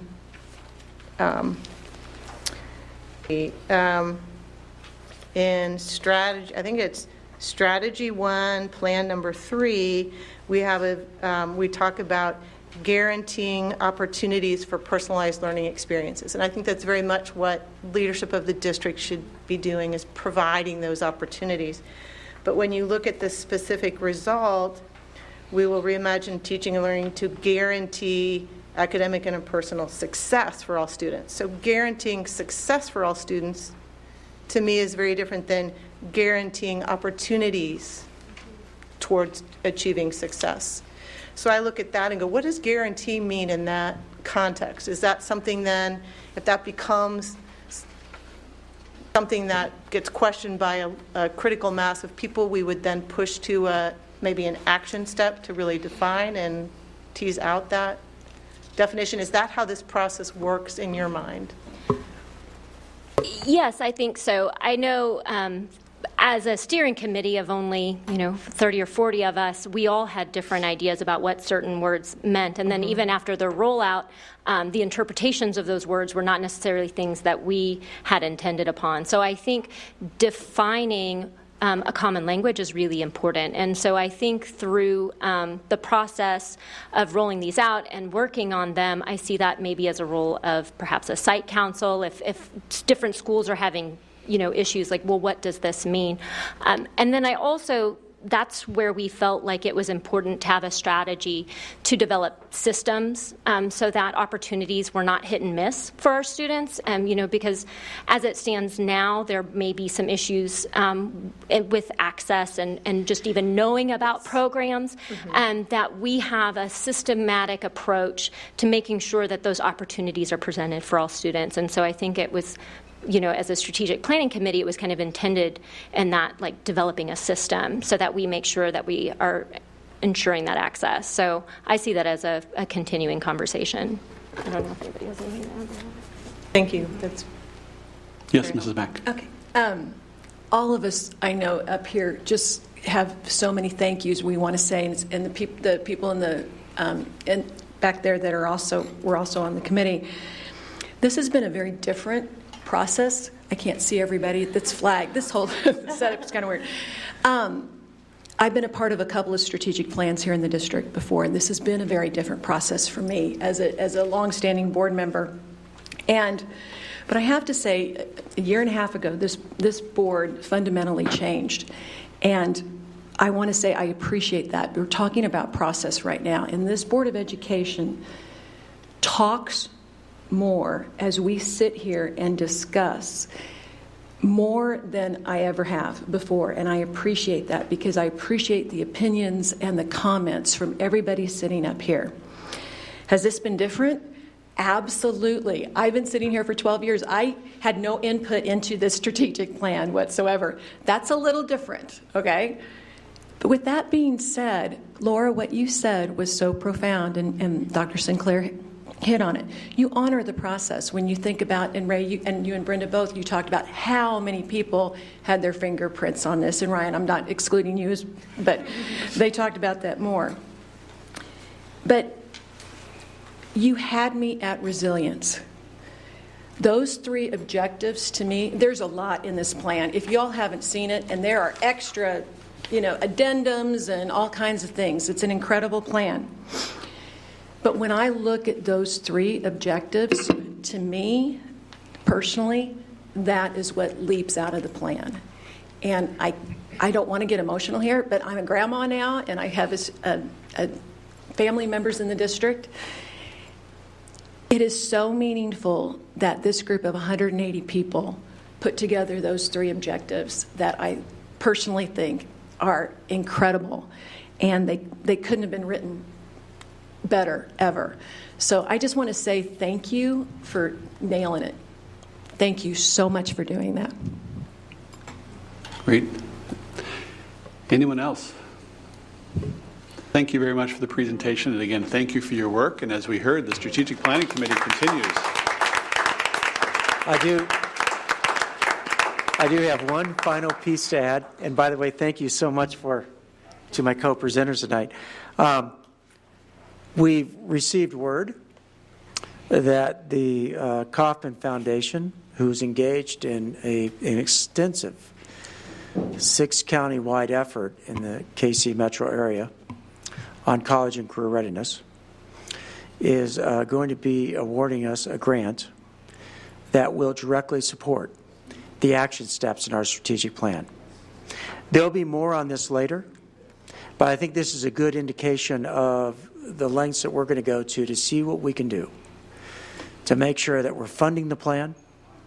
And I think very importantly, connecting to other groups outside of Shawnee Mission to help us get better as we learn both internally and externally with districts in the Kansas City area, nationally and even internationally. So thank you to the board. You commissioned this plan. So thank you for doing that and for letting all of us participate in making this come to fruition. Great. Thank you very much. We move on to our section 4, and this is the consent agenda. You have the list of items being considered under one item in the consent agenda. I'll turn to board members to see if there's any items you'd like removed for individual consideration. Seeing none, I'll seek a motion to approve. So moved. Second. Thank you, Mrs. Goodburn. Thank you, Ms. Zila. All those in favor of approving the items on the consent agenda, please say aye. Aye. Those opposed, nay. That passes 7-0.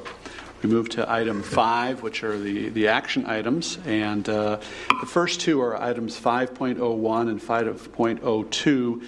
These are 2 policy adjustments or updates, but they are first readings. So I'll turn to Dr. Fulton for any comments on the 2 new policies regarding the ones first reading here, 01 and 02.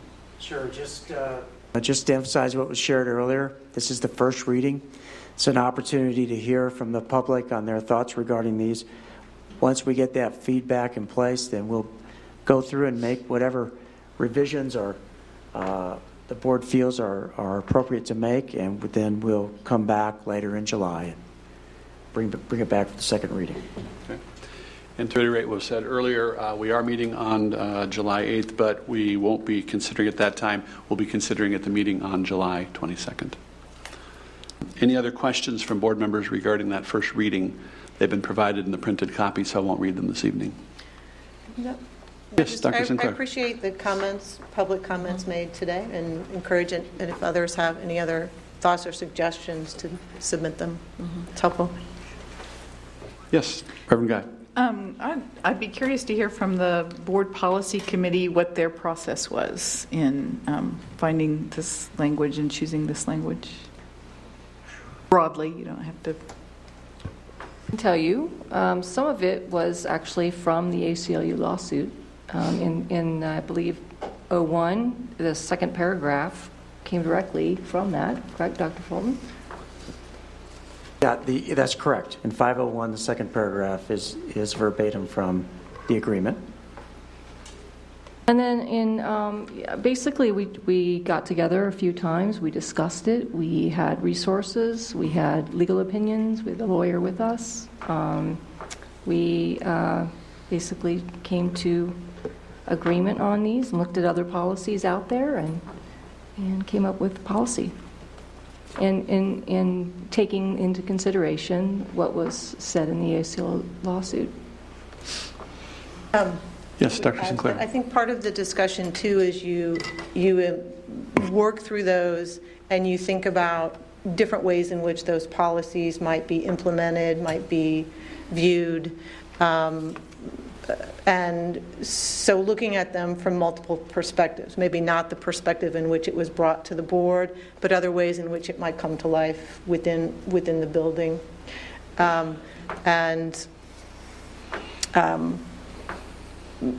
So essentially walking through different scenarios. And so it's helpful, again, when you have broader, other people are going to bring perspectives to that, so that is helpful. If the three of us aren't identifying all of those particular angles in which to view it, that's the beauty of the first and second read. So. Yes, Ms. Owsley. I think Mrs. Zila was before. I was just going to. Please, Mrs. Zila. I was just going to add to that the process that we kind of went through there, and we had Legal Eyes look at this on a couple of occasions, and which slows our process a little bit. So I'm glad that we will have our in-house counsel that will hopefully sit in on these meetings too and help with guidance on wording and implications and all of that sort of thing. So that will be a help to our policy committee. Great. Thank you. Mrs. Owsley.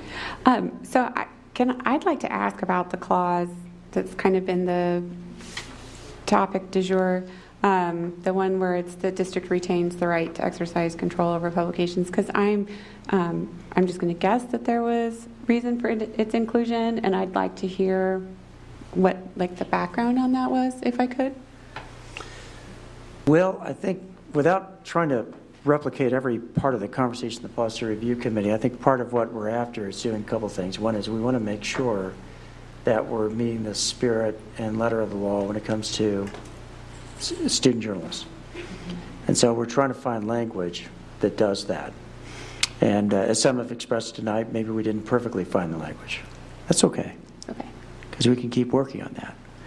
But I do think also we're trying to make sure that we have appropriate mechanisms in place to make sure that should there be publications, and we're not even so much talking about our student formal publications, but other kinds of things that might appear in the public domain that could cause us complications, that we have an appropriate way to address those.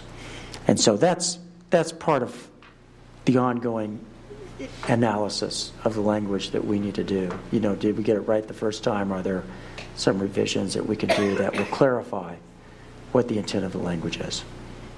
And obviously that needs to occur. So is there a distinction in this clause between student publications or student publications like student papers that are officially with the district, and then this is something else? Or well, that's part of the discussion was around you have formal publications that are part of the journalism class, for example. You have student journalists.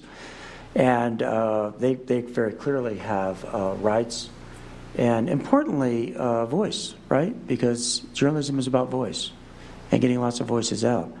But then you can also have publications that may have nothing to do formally with the school that can also appear, and that has happened. And so we're trying to find the right words to express that. And so that's part of the dialogue that we had. Yeah, because I got an email from a student today who referenced something to that effect that I had not been aware of, that there was like an underground paper, Zine, do they call it Zines, or did that just date me to the 90s, that was viciously cruel to other students. And I had not been aware of that until that former East graduate had emailed me that information. So I was wondering if that had played a role in this at all? Yeah, it's part of the conversation. And so, policy is always difficult, particularly when you're dealing with, with any rights, but including First Amendment rights. It's trying to find the right balance of language. And so I think that's part of the ongoing review we need to do is, did we get the balance of the language correct? Have we met the spirit of what we're after for student journalists? Because I don't think anybody is, we certainly have not restricted speech of student journalists this year at all. And so that's part of what we're after. So we can keep working on that. And I think the community's at this point tuned in enough to where they're definitely going to send us the emails to let us know where we're at. Well, I feel like there's people who are engaged and paying attention. So that's send helpful. us the information to Terry so that we can review it. Yeah, that's helpful, and specificity is good. Mm-hmm. Actually, the more specific, the better. Something that gets right to the point is actually helpful over.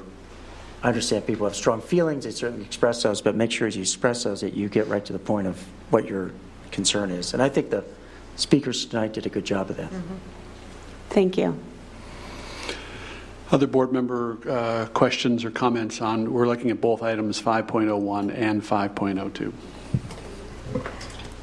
All right, thank you for the discussion. It will be reconsidered at our July 22nd meeting.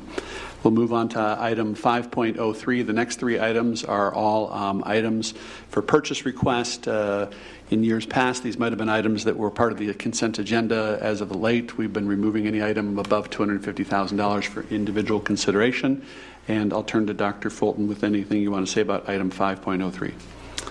I'd be happy to respond to any board questions. Okay. Anyone? Seek a motion to approve 5.03. Move approval of 5.03. Thank you, Mrs. Goodburn. Thank you for the second. Ms. Mack. Oh, gosh, sorry. Thank you, Mrs. Mack. Thank you, Mrs. Zila.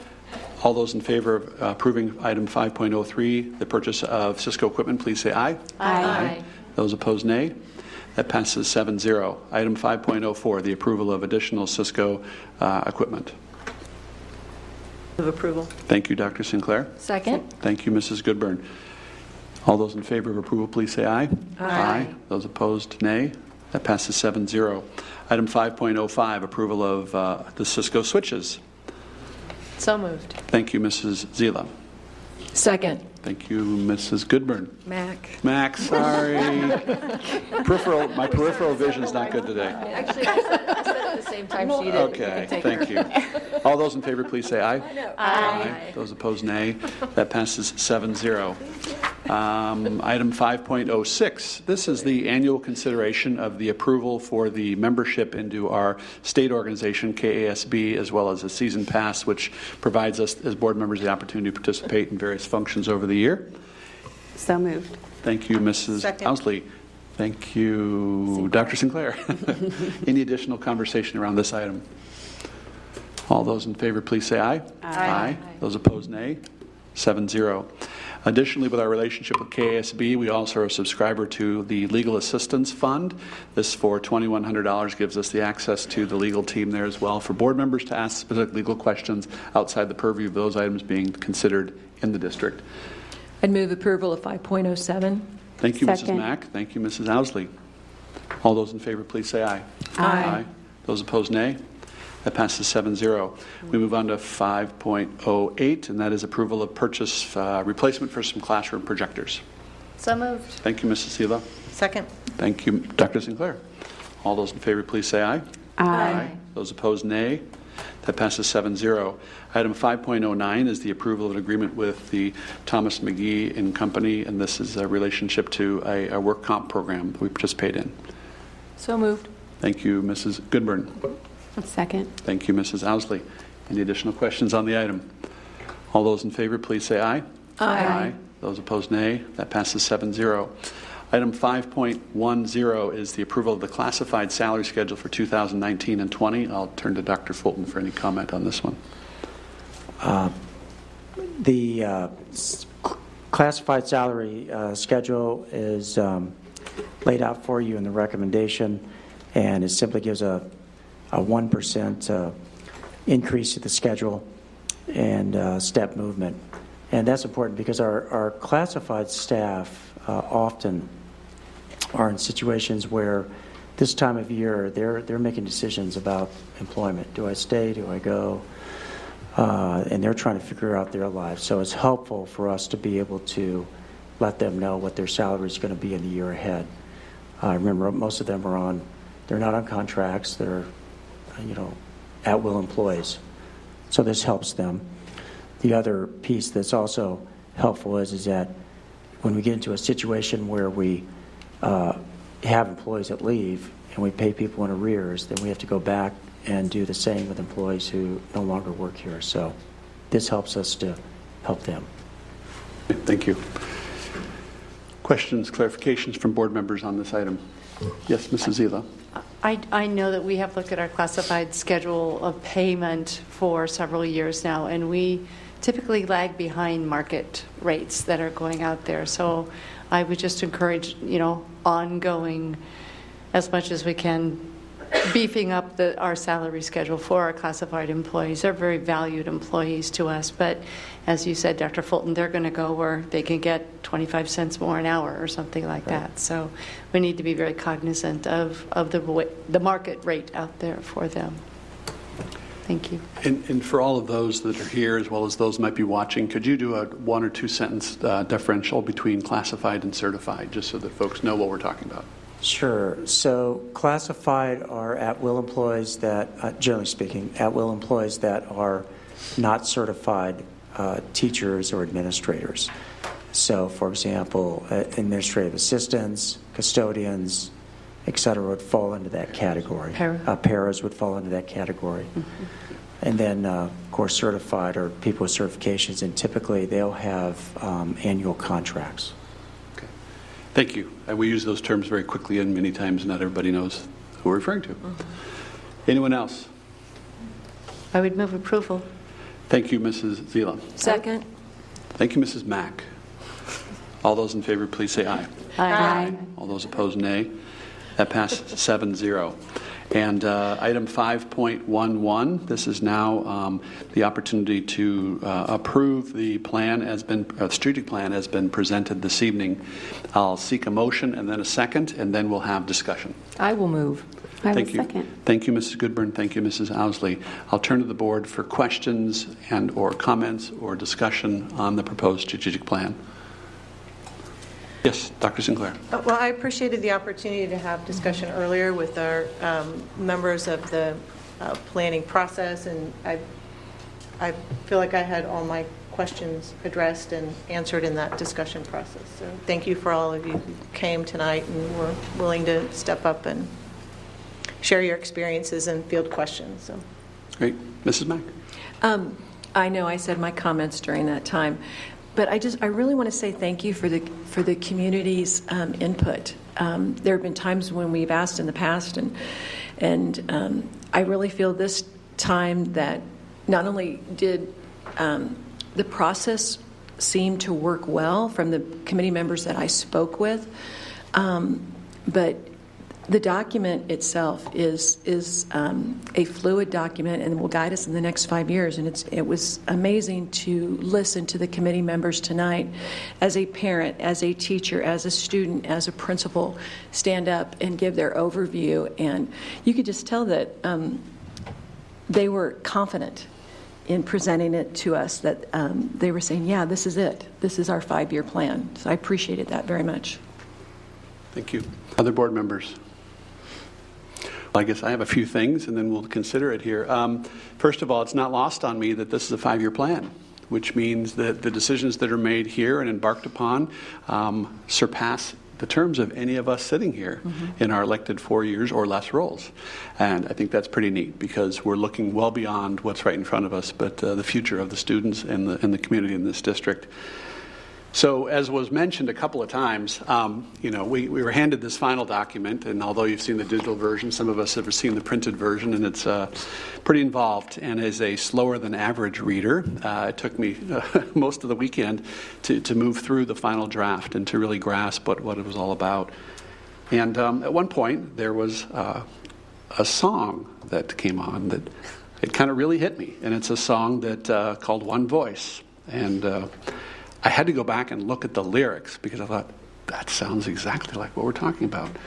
And it says, this is the sound of one voice, one spirit, one voice, the sound of one who makes a choice. This is the sound of all of us singing with love and the will to trust. Leave the rest behind and it will turn to dust. This is the sound of all of us. I thought that was pretty darn good. And many times when we do a strategic plan, we think about them as that document that sits on the shelf for 5 years and it doesn't get looked at and it gets dusty and then we revisit it.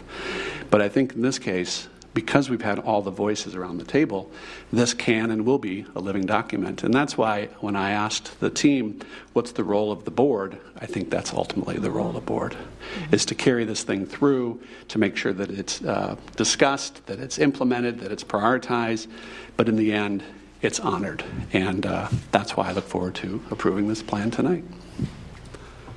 That I'll seek a motion to approve. We already got it. We did it. Oh, well, then let's vote on it. All those in favor, please say aye. Aye. Aye. Those opposed, nay. That passes 7-0. Thank you for all that again, and thank you for the work there. Congratulations on this moment. Lastly, we have board comments. Item 6. I'll turn to board members with comments. Mrs. Owsley. So I wanted to just kind of refresh everyone's recollections on a resolution that was passed on April 24th, 2017 by the board prior to some of the newer board members being here. The resolution was worked on with community members, and it was done in result to some actions that were taken regarding a student in a building. And this resolution says that the Board of Education of the Shawnee Mission School District is committed to the success of each and every student in our school system, and the mission of the Shawnee Mission School District is to provide an education which fully prepares each student to compete successfully in society and be fully prepared to make productive life decisions. We believe that each and every student has the potential to achieve, and that it is the responsibility of our school district to identify, nurture, and support that potential. And in order to do that, we respect and insist on a conducive educational environment. The board believes that the physical safety and emotional well-being of all children in the district depends upon our ensuring that our schools are safe and inviting for all students and their families, and the Shawnee Mission School District does not tolerate any form of discrimination, harassment, or bullying, and then it references the policies therein. The Board of Education believes that a safe and inviting environment would be disrupted by the presence of active immigration and naturalization enforcement occurring at a school and during school hours. We also recognize that there are other methods of pursuing enforcement that do not include the interrupting of the sanctity of the school environment. The board calls upon the Department of Homeland Security to honor its directive of October 24th, 2011, prohibiting active enforcement at sensitive locations, which includes schools, absent severe exigent circumstances. It also goes on to reiterate the policies that this district has regarding removing children from buildings without parental notification and how that is prohibited, and that if anything is going to occur to a child on any of our campuses, the district superintendent must be notified before it occurs. And in light of some of current events, I thought it would be really nice to reiterate this resolution that was passed before I got here, but which I wholeheartedly agree with. And I wanted to refresh everyone's recollection that it exists as a reminder to everyone in our buildings that we are here to educate kids and to keep them safe, and other things are not to intrude upon that. So thank you for the opportunity to do that. Thank you. Other board member comments? Mrs. Zila. Well, tonight, prior to our board meeting, we were able to honor Dr. Kenny Southwick for his years of service with Shawnee Mission, 5 years of service from Cinco de Mayo Day 5 years ago and onward. And we just want to, again, thank you so much for all of the integrity, the perseverance, the open-minded, and the candidness that you have bestowed upon us, our district, and everyone in it, in our community as well. So you've done an amazing job. You fail at retirement very badly, I hear. I don't know how many times you've retired now, but I know you're going on to other. Yeah. But that's wonderful, and I'm sure that the consolidated schools of Greater Kansas City will enjoy your leadership very, very much. We will miss you here, and you have been a great asset to the district. So thank you so much.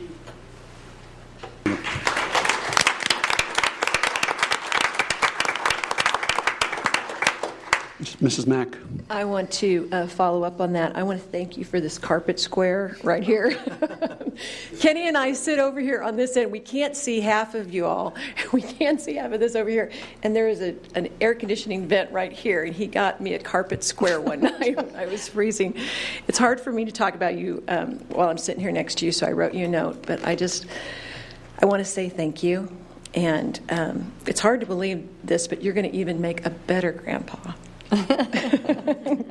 When you have more time to do that. And I hope you have more time to do that. Mm-hmm. Thank you for everything. Yeah. Thank you. Other board members? Well, I'll echo the comments that were made. Thank you for your service to this district. We just adopted a 5-year plan today, so I snicker and say, was this your 5-year plan that you all saw play out over the last year? And we know it wasn't, but the overarching part of that plan was to serve students in this district, and you did that very well. Thank you very much. We turned to you at a point of transition and said, would you take on an additional role? And you gladly did that and helped guide us through a very important chapter of Shawnee Mission. So you're leaving us in great hands, and we look forward to staying in touch, and I know you'll be watching us as we move through the next 5 years. Dr. Southwick, thank you. Can I make one last comment, yes, sir? Ms. Zila. Dr. Southwick, you made it a better place than when you walked in the door to start with, and that was always your goal, to make it a little bit better. So I think you have accomplished that. Thank you. Thank you. Can I make just a parting comment? Yes. I'm proud of what you did tonight because Dr. Fulton has a plan. It's not his plan. It's the community's plan. The community has given him the authority to do what needs to be done. And I don't think we've had that before in leadership. He has it now. He surrounded himself with good people through this process. He's been hands-off. But strategic plans don't last just 5 years on the shelf. They last about 3,000 if you never touch them.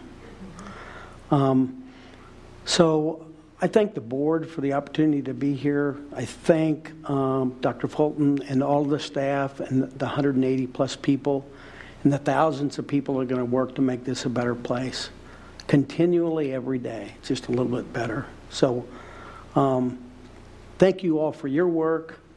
I've been blessed to be surrounded by good people all my life. I've never been in a place I didn't want to be, working with people I didn't want to work with. And as I leave Shawnee Mission, I have zero regret. And I just moved to the next phase of my life. So thank you all very much. Thank you again.